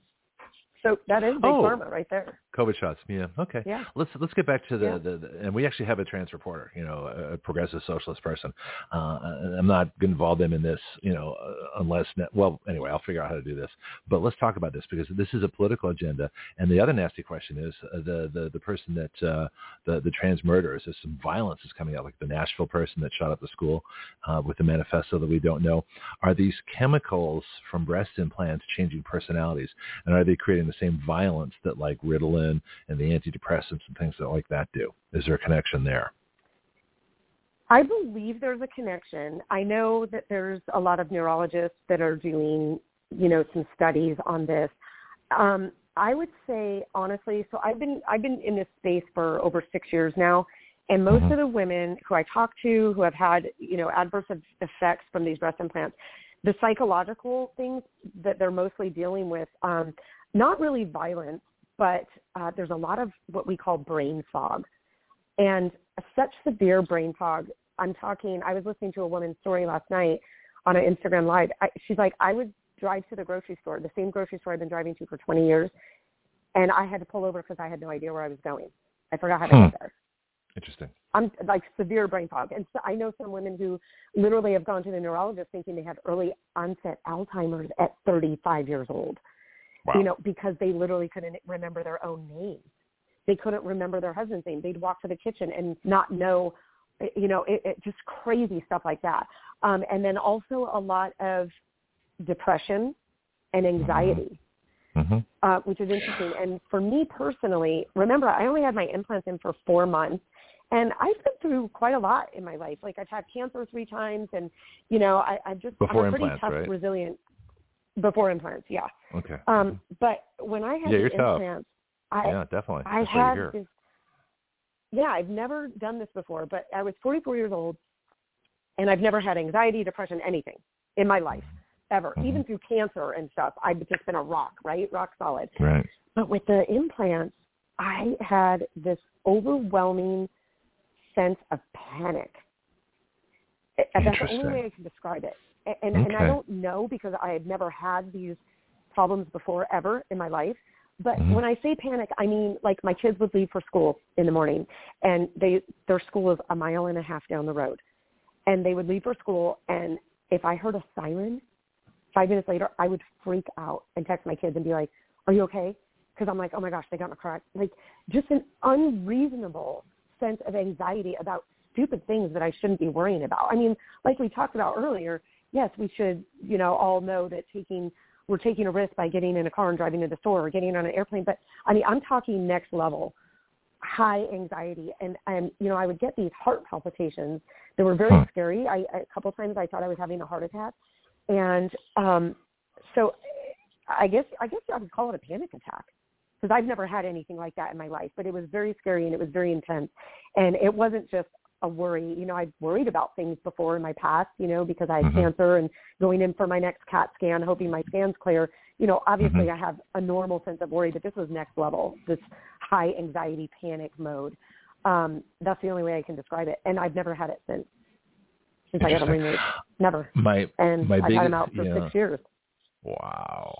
I want to talk about that too, is how you're doing now. But my biggest concern is those states that are allowing, quote, trans surgery, puberty blockers, breast implants, things like that on teenagers. Yeah. On teenagers. Yeah. Okay, so let's talk about that. Let's talk about boys and who are being, made into girls, which you can't do. It's you can change your appearance, you can change your life, you can live your life as you want as an adult, but you got to leave the kids alone. And like I say, I have a trans reporter on the show. But the thing is that I don't think these people have any clue the damage they're doing. And if you've already got somebody who is having issues simply because they're going through puberty, as we all did, everybody was confused. You're going from a kid to an adult. That's a transition. So as you're doing that transition, to have another one forced down you with puberty blockers and hormones and all kinds of stuff and possible surgery, what is happening? What are we setting ourselves up for if we're giving breast implants to young people? Yeah, I am really upset about this one. And I can speak from personal experience, because as a breast cancer patient, I was offered those hormone blocking drugs. Because they don't just use those for transgender people. They use them for breast cancer patients, because if they do a biopsy, I'll tell you why. So there's actually many different kinds of breast cancer. And when you find out you have breast cancer, and I didn't even know this, so I'm glad you brought it up, because maybe your listeners, can learn something here today too. But when I was diagnosed with breast cancer, I realized there's so many different kinds of breast cancer, and some cancers are hormone fed, is what they call it, right? So depending on the hormone you have in your body, there's 3 breast cancer hormones: progesterone, estrogen, and then one they call HER2. And so depending on which type of breast cancer you have, so let's say they think I had estrogen breast cancer. That means that the breast cancer is growing in my body because it's feeding off the estrogen I'm producing. So then what they do is they take this pharmaceutical drug that's an estrogen blocker, and then they make me take that for 10 years so that I don't produce 10 years? estrogen, because they're 10 years? Theory, it used to be 5 years. They changed the recommendation to 10. But there's more money in it. Is that they just doubled their profits. They doubled their profits, Greg. Disgusting. They did the same thing with thyroid medication, blood pressure medication, cholesterol. They move the goalpost, because every time they move the goalpost, they make billions off a whole new audience of people, whole new market, just by changing the blood pressure standard normal, operating procedure to 1 point higher. You just gathered 10 more million patients. And billions of dollars. Moving the 120 over 80 to 110 over 70, and now all of a sudden all those people that were normal are now hypertensive. Yep. Yeah, interesting. Or however they do it. All their doctors are pushing blood pressure medication on them now. Isn't that interesting? And did they do that? I was just guessing. I just hear 120 over 80 is normal, but have they changed that? Because I know all the food standards I would have to go back and look. I do know they changed. I made that up because I had a doctor who wanted to put me on cholesterol medication, and I went back and looked 5 years prior to her recommendation of me going on medication. The standard range of normal was different. They upped it. And I'm all the food standards have changed too. All the FDA, the daily allowances, those have all changed. It's fascinating. But they just moved the goalpost so they can make more money. Yeah, exactly. Yeah, we don't have time today, but I'll tell you my blood thinner story after heart surgery. So don't take blood thinners either. That's they almost killed me. Yeah, those are scary too. So going back to the trans community, okay, so my biggest concern is I can guarantee you these people, these teenagers, are not getting informed consent. Because when I researched my drug that they wanted to put me on, tamoxifen, which is a very common breast cancer hormone blocker, I had the insert that told me it could cause uterine cancer, ovarian cancer, endometrial cancer. Okay, so I already have a high risk of getting secondary cancers because of my radiation treatment I had for my first cancer. So I have all these cards stacked against me, right? And then they want to put me on this pill that's going to stack even more cards against me. And I said, no, I'm not doing it. And I didn't. Good. I chose to not take the medication. I chose to decline chemotherapy, and my doctor was pissed because their role is to get you on all the things, chemo, How do they do radiation, hormone blockers. They get kickbacks. They get incentivized and bonus checks to get you on all the things. How much are we talking about? Let's, because I saw a video on your Facebook page. So let's talk about how much money Big Pharma is giving to doctors to do things that are completely unnecessary, dangerous, crippling, or anything else. What are we talking about? Well, it depends on the doctor. It depends on the company and what kind of kickbacks they're giving them. But thank goodness we do have the Sunshine Act, which basically requires physicians, doctors, surgeons to disclose that money, which I don't even know if all of them are telling the truth, to be honest with you. But you can go to openpaymentsdata.com and look up any doctor and see how much money they've taken from pharmaceutical companies. Is it national or just Arizona? It's a national. National? Yep. What's it again? No, it's national by law. It's openpaymentsdata.com. And then you just pull up the search bar and you type in the physician's name and, where they practice. And it will pull up how much money they've taken from a medical device company or a pharmaceutical company. And what's interesting is when I found this website, I became obsessed with it, right? And I started researching everybody who's ever put forth a study saying, breast implants are safe. And you know what I found, Greg? These people have taken over $1 million from Allergan, $700,000 from Allergan, from Mentor, hundreds of thousands of dollars. So, of course, they're going to say that company's breast implants are safe. That is a huge conflict of interest. Oh, it's climate change. So, all the scientists that say climate change is happening, they're all government scientists. They're all on the payroll. I mean, this is, as soon as someone says expert, I say, well, who pays them? If it's government, if it's an agenda-driven thing, then they're not an expert. They're just a propagandist. So, yeah. Exactly. And I encourage anyone to, don't believe me. Go look yourself. Go look yourself go look at the studies that people are saying this drug is safe, this device is safe, and then go look at who funded the studies. Just follow the money. And it's so funny because once you realize how to follow the money, it all just becomes crystal clear. Yeah. I just got the 90-second warning, but if you got some extra time, I want to keep going for a few minutes. This is really fascinating. Here's a question for you. Yeah. What if we start? Okay, good. Thank you. What if we started going to our doctors and they said, well, we recommend that you get this breast implant. And if you say to the doctor, okay, well, how much money do you make if I get this product? What if we start doing that? I think one of the states just passed a law that, what state was it? It might have been California, that physicians have to disclose that information to patients. Really? Yeah. Yeah, it's a state law. I can't wait to see the enforcement on that.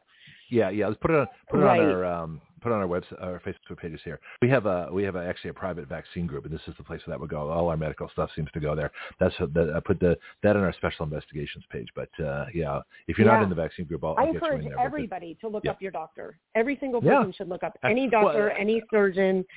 Yeah. But what about? Well, here's a question too. Because people are getting flu shots and COVID shots in drugstores. Well, they're not doctors. You could probably go to 3 or 4 different drugstores and get. I wonder if people are getting multiple COVID shots, but that's another thing. But let's get back to the let's back to the doctors here because this is fascinating. Oh, my folks that are listening online, you guys, the live chat's going to drop off in just a bit here, and of course, no one can call in once we're now into overtime. So bye everybody. All right, but you're still here. So this will go to the podcast, but our live chat's done, which is fine because they were at war anyway with each other. But what if you did that? What if you went to your doctors? By the way, how much do you make from this? Because if you went to a stockbroker, right? And they said, well, we want you to buy, 1,000 shares of Monsanto. I said, really? Okay, that's cool. How much do you make from that? That's a logical question. People do that, right? But no one goes to the doctor and says, "Oh, you want me to get a flu shot? Okay, well, how much do you make per flu shot?" My doctor did that to me. He said, "Well, it's time for your." Actually, the nurse walked in. "Oh, it's time for your annual flu shot." I said, "That's impossible." Well, she said, "Why?" I said, "I've never had a flu shot, so to get an annual one's kind of irrational, don't you think?" They looked at me. Yeah. It's like, what? What do you mean you've never had a flu shot? Well, I've never had the flu. Why would I get a flu shot? I'm doing just fine without it. Yeah. Thank you. Yeah. COVID, I've never thing. had one. Mm-hmm. Yeah, and I have had the flu one time, and this was before COVID, so whatever. I know it was the flu, but now your immune system knows it, so that's how it's supposed to work. Yeah.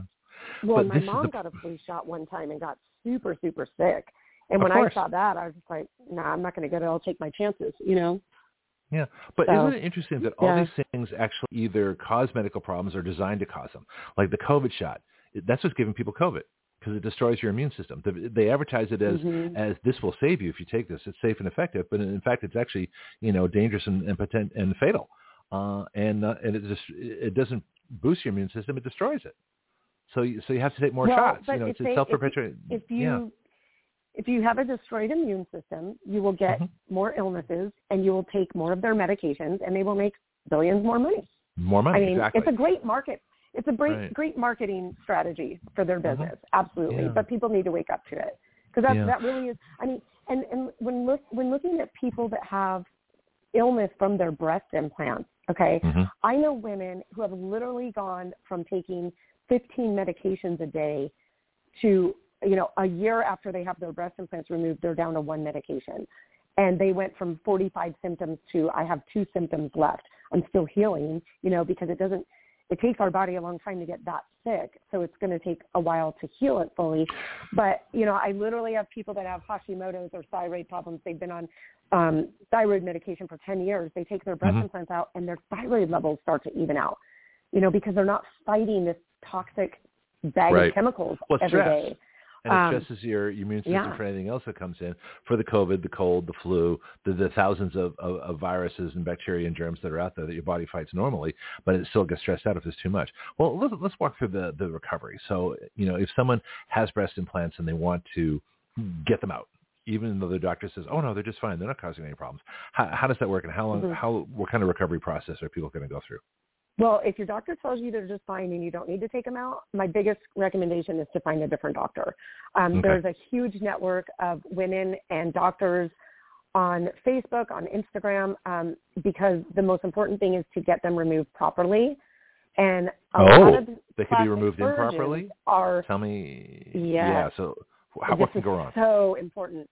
Okay, what can go wrong? So a lot of plastic surgeons know that they're losing money because nobody wants breast implants anymore. Actually, we just 3 months ago, one of the breast implant manufacturers closed their doors. We used to have 4, now there's only 3. They just closed up shop. They weren't making any money. Nobody wants breast implants. People are getting the word? Women are refusing them, or what? What's going on? Yeah, women just don't want them. They're seeing these things on social media.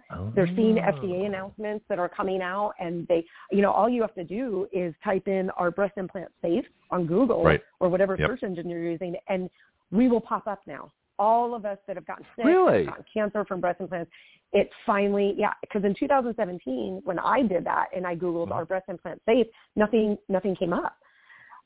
So now there's just so many stories out there. We've been on the Today Show, Inside Edition. Every news channel in every state, the stories are out there. And it's so funny because I have a lot of women that explant and get their life back, and they're like, okay, we need to go on the news. I'm like, we've done it a million times. It's just maybe some people missed that news segment that night or whatever. Right. But no, it's very, very important to find a doctor who understands what we call breast implant illness, because there's a very specific way these implants need to be removed so that you're not keeping those toxins in the body. So if they leak and all the in your silicone, finger, I'm just thinking if they take them out wrong and they leak and they take out the implant, but all the silicone is left in your body, that's horrible. You could still have all the same problems. Exactly. Okay. Exactly. But also our body builds this capsule of scar tissue around the implant. So if you think of an orange, the meaty part of the orange that we eat is the breast implant inside, right? And the skin around the orange is what we call the breast implant scar capsule. You have to remove that capsule. That capsule has been catching all the toxins that are leaching out of that implant in your body. Our body built that capsule. It's made from our own tissue to wall off the foreign object. Interesting. And so in that capsule is where the cancers are developing. So why would you leave that in the body? Take the implant out. Okay, great. You don't have a bag of chemicals in your body anymore, but you have a stack of chemicals left that were bleeding out of that capsule. And that capsule is developing cancers. Now, how is that removed? Does it actually come out as a piece, or does it have to be? How do they take that out? Well, I'm probably going to go graphic here, but the trick is to find a surgeon who not only understands that needs to come out, but is skilled in dissecting it from the chest wall, dissecting it from the surrounding breast tissue. It's a very delicate surgery, and it takes extra time in the operating room to do it the right way, but that's how we keep the patient safe. And it is so important. And I'm going to be honest with you, one of our national societies, so there's two big plastic surgeon societies in our country, the American Society of Plastic Surgeons and the Aesthetic Society of Plastic Surgeons. The Aesthetic Society is pushing this narrative that you don't need to remove those capsules. So much so that they've kind of threatened their members, their society members, like, you shouldn't be removing capsules. If you remove those capsules, you're practicing medicine against science, because they did some tiny study. What's in it for them? Why are they doing this? In my opinion, they don't want the capsules removed, because if you remove the capsules, you will test the capsules. And when you test the capsules, you will find these cancers that develop in the capsules. And more cases of cancer don't make the implant companies look good. And it proves breast implants are not safe. They continue to cause cancer. Cancer cases have doubled and tripled since the FDA has announced these different types of cancers. Are you trying to get them banned again? Are now aware of it. Yeah. Are you trying to get them banned again, like they used to be? Take them off the market? If you asked me that 3 years ago, I would say no, absolutely not. Because let people make their choices, right? Like cigarettes. Right. Should cigarettes be banned? I mean, we all know cigarettes cause lung cancer, right? Does everyone who smokes get lung cancer? No. Are cigarettes healthy in the body? Absolutely not. But people have a choice whether they want to buy them or not. Now, I do feel the same way about breast implants, but the FDA is not regulating them. And if the FDA can't do the right thing and regulate these things, then they need to be pulled off the market until someone regulates them. Because right now, it's the wild, wild west. And they're not doing anything to help protect patients. We have asked them to put out a healthcare provider letter to alert all medical professionals, all of the public about this. And they put a safety alert on their website that they told me 50,000 people viewed. They put a video on their YouTube channel that they told me 50,500 people viewed. And they sent out an email communication. You can sign up to get email updates from the FDA if something's been recalled or there's a safety issue. And they sent out 220,000 emails. And there's 330 million people in the country, of which probably 280 to 300 million need this information. I'm just guessing. Yeah. So they reached 320,000 people. I mean, so after they sent me this email, right, telling me we don't need to send a letter, here's why, because we've reached so many people, I went and did some research. And I realized I researched how many licensed active medical doctors we have practicing in the United States. It's just over 1 million. We have 3.8 million registered nurses. So 4.8, almost 5 million just doctors and nurses. Then you need to take into account all the other practitioners that our ladies see because they're so sick. Acupuncturists, massage therapists, physical therapists, any of those. So I would say roughly 6 million medical professionals have no clue about any of this. Yeah, how about the wellness community? And because the we do a FDA lot with thinks they're doing a good job. Yeah, how about, we'll get to that in a second, but like I say, a lot of wellness folks. What about the acupuncturists? What about the nutritionists? What about the, even the oxygen therapy and all the other different therapies and things that are out there, chiropractors, you name it. What, are they trained in this? Do they know about breast implants? Do they think of that as a cause of problems? I would honestly say that those types of practitioners are more aware of this than Western medicine practitioners, because our patients have been failed by Western medicine and they are seeking out holistic medicine. And Greg, I'm going to be honest with you, there is a very good reason why holistic practitioners are not covered under insurance.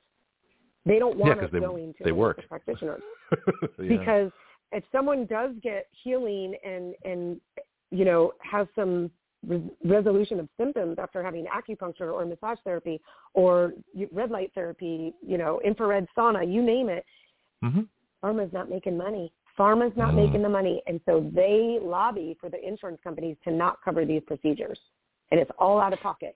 They want us so broke that we have to turn to pharmaceutical options. And it's just not happening. And the pharmaceuticals themselves cause the problems. So that not only are they making you dependent on pharmaceuticals, the very things that are supposed to boost your immune system destroy it, causing you to take even more pharmaceuticals. Every drug has a side effect, which requires a drug, which has a side effect, which requires a drug. This can go on all day. Is there product liability for breast implants? Because I know vaccine manufacturers have no liability. Do these folks have product liability? Well, they're actually protected under federal preemption. So after the class action lawsuits with DeaKyne, these manufacturers got smart, and I have actually sent a lot of information to different groups of lawyers. There's some litigation going on right now. I truly believe that the women who have gotten cancer from these implants, they're going to win their lawsuits, in my opinion, because how can you not? They obviously have a clear case. But it goes really deep because there's not an ICD-10 diagnostic code for what we call breast implant illness. ICD-10? You're speaking acronyms. What's that? It's the International Disease Codes, I think, for identifying in an International Disease Classification Code. Okay. So every disease in the world has a code. So if you go to your doctor and he sees that your heart is inflamed or your leg is swollen and suspects lupus, systemic lupus, right? There's a code. There's a specific code that he would enter into your chart saying, I'm having this man tested for blood work to, rule out lupus, la, la, la. And he puts that code to file through insurance, and then you run it through insurance and it gets covered, right? Well, because we don't have a diagnostic code for breast implant illness, in their world, it doesn't exist. So if a disease doesn't exist, how can you track and monitor that disease? You can't. Oh, this is and they really like it insidious. Yeah, so if there's no code, there's no track. If there's no track, there's no liability. Okay, yeah. So if you went to the physician's desk reference where I go for, side effects from Ritalin, Adderall, all the nasty chemicals, antidepressants and things out there, you'll find side effects, homicide, suicide, things like that. But if you look up breast implant illness, you're not going to find anything, are you? Nope. And they want it that way. And, of course I actually... So they don't need liability. I submitted a proposal. You don't really need liability from something that doesn't exist because it's just a device. Exactly. It's not an illness. It's not a chemical. It's not a drug. Fascinating. Oh, these people are evil. Right. Next level evil. Seriously. Oh, yeah. I mean, to the point where I submitted a proposal to get an ICD-10 code for breast implant illness. 3 times I was on the agenda to have my, proposal heard. The powers that be, those doctors that I was telling you, make millions of dollars off the implant manufacturers, ran to the ICD Coordination and Maintenance Committee and told them not to pass that code.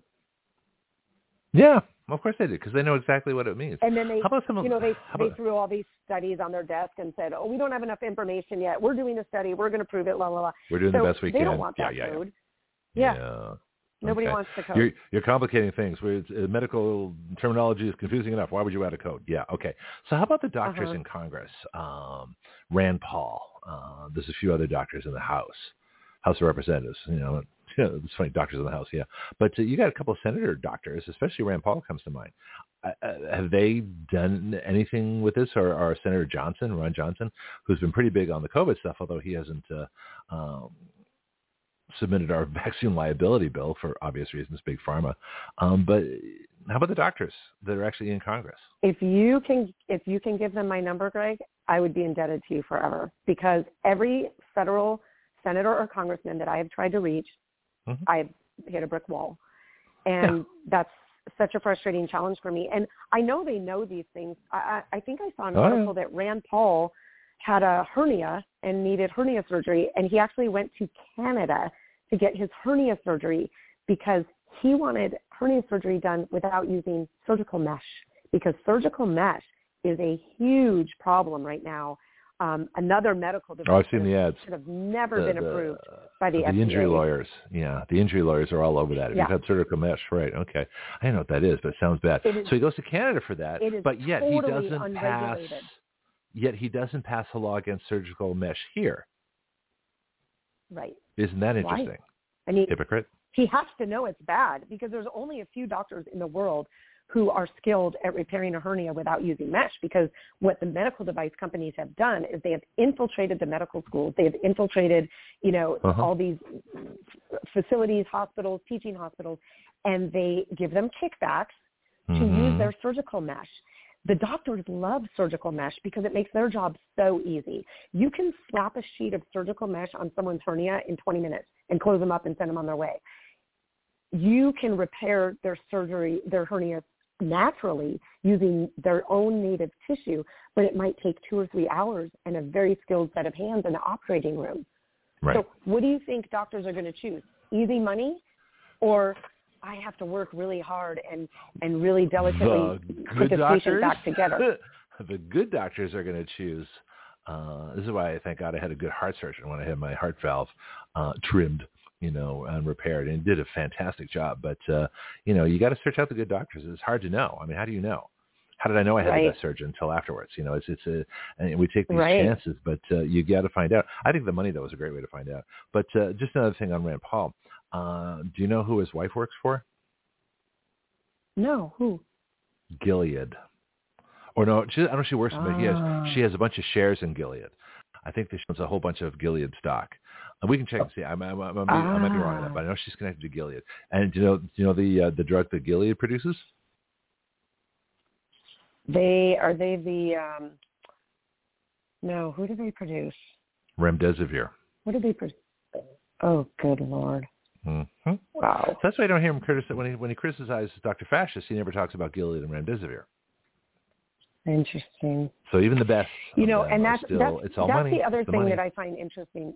Remember when you were talking earlier about listening to senators and congressmen just talk in the elevators and joke around and laugh? Oh yeah.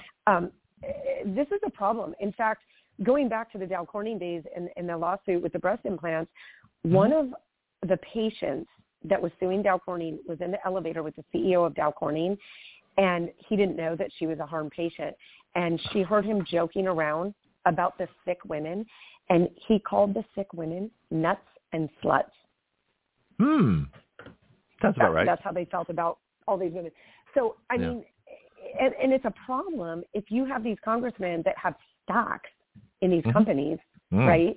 And then you have these companies who donate hundreds of thousands of dollars to their campaigns to get reelected.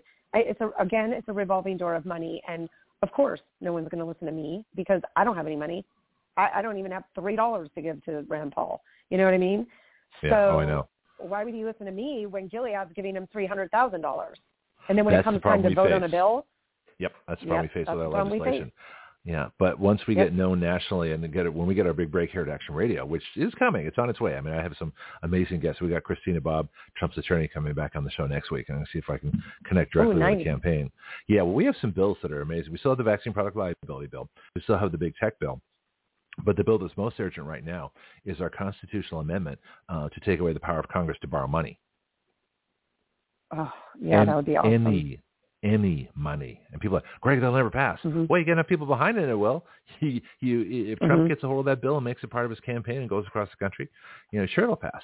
So we need to do the same thing for breast implants. We need to make this a cause. And I'm not, how do you, I think liability, you've got to have liability. We've got to get the code. We've got to get it the liability stuff aspect of that. And people have to, because the money that we don't have what they have for money. So they're using our patients' money against us. And people just, and they don't want to know. They just want to know their doctor's good and everything will be fixed and it'll all be taken care of simply. And life isn't simple. It's complex. And some things don't go exactly as planned.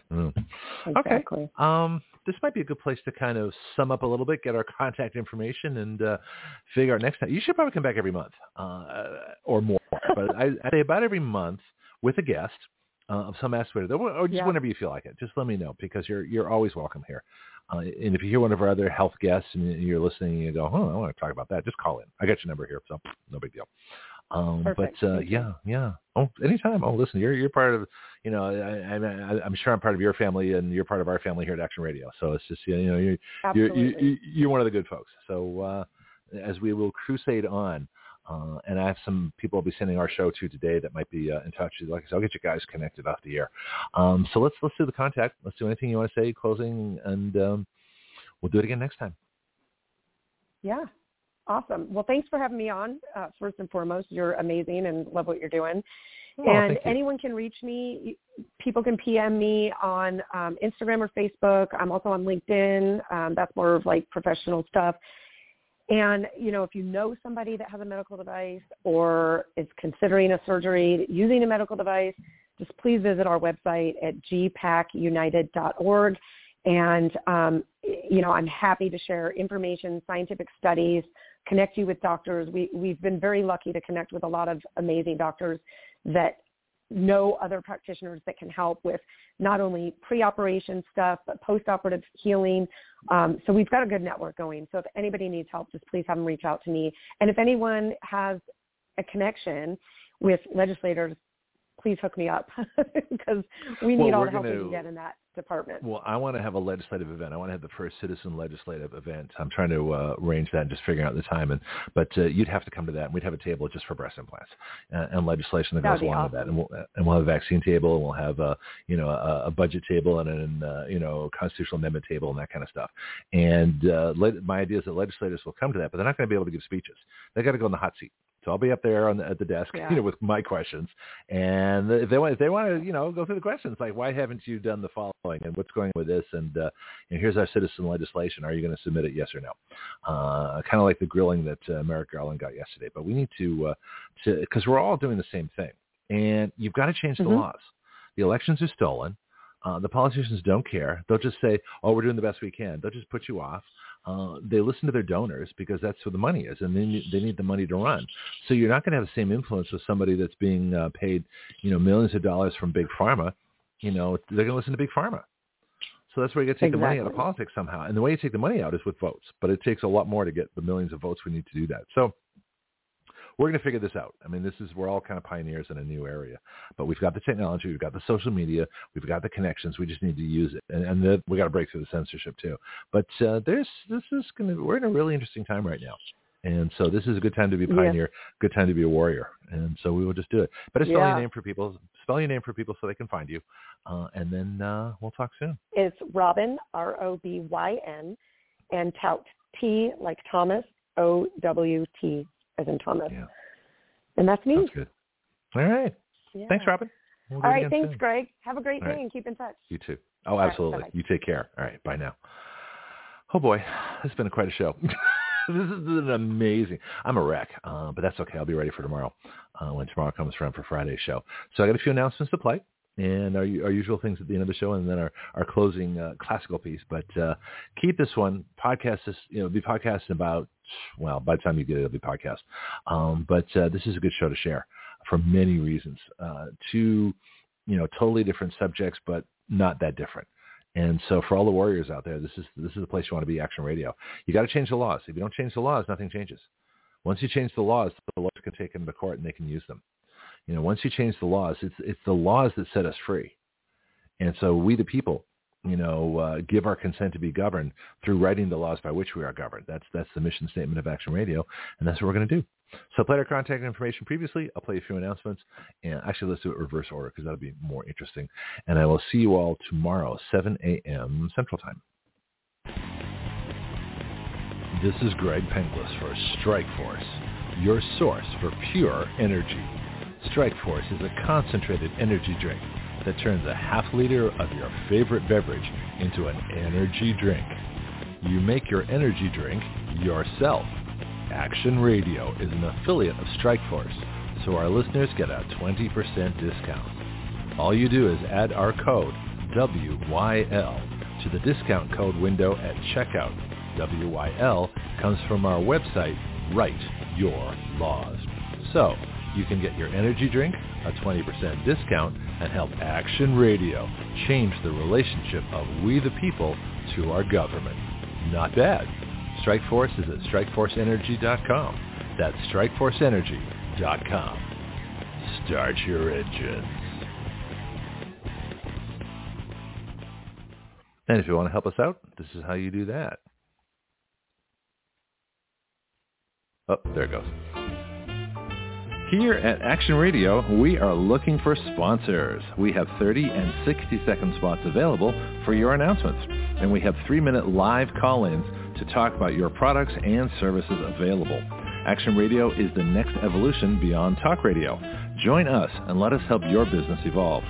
Think about being a sponsor of the future and not just a listener, and help us help your business grow as you help us plunge headlong into breaking new ground here on Action Radio every day.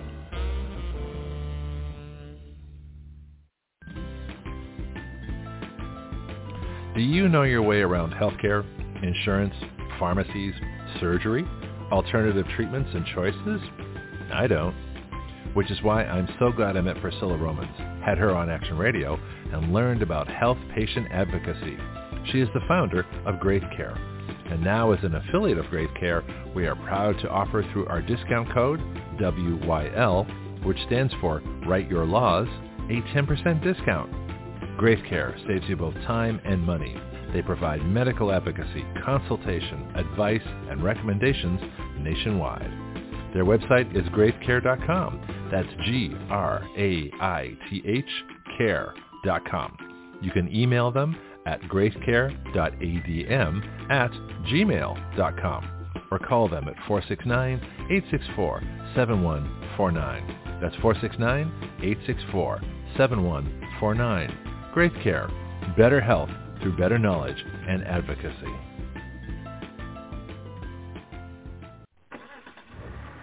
Well, that sounds good.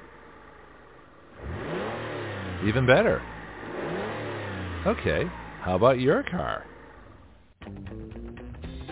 If you want the best service for your vehicle, please talk to James at Florida Stores Automotive, conveniently located at 6715 Caroline Street in the historic district of Milton, Florida, right between the Milton Bakery and the Blackwater Trail. Whether you need an oil change or an entire engine replaced, this is the place. The phone number is 850-623-6651. That's 850-623-6651. Call, ask questions, and get the information you need. Florida Stores Automotive is a full-service automotive shop for both domestic and imports, modern and classic. It is a family-owned business here in our Milton community. Open weekdays from 7:30 to 5 p.m., Florida Stores Automotive is a convenient place to keep your car maintained and on the road. Ask them about Firestone tires and the rotation and maintenance plan. Florida Stores Automotive. I go there. You should too.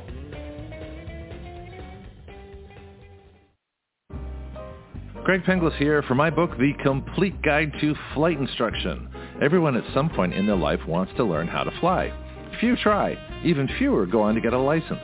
I believe a major reason for that is how we teach people how to fly. My book is designed to help you navigate the flight training system, but it's so much more than that. It really describes an entirely new way to teach flying. So if you've never tried a lesson or got discouraged in your training and quit for any reason, this book can help you. Don't be a rote pilot who just follows procedures. Be a thinking pilot who makes great decisions, who understands all the reasons why we do what we do. You can incorporate these principles into your own flight training at any time. The Complete Guide to Flight Instruction is featured on the Action Radio with Greg Penglis Facebook page and is available from Amazon.com.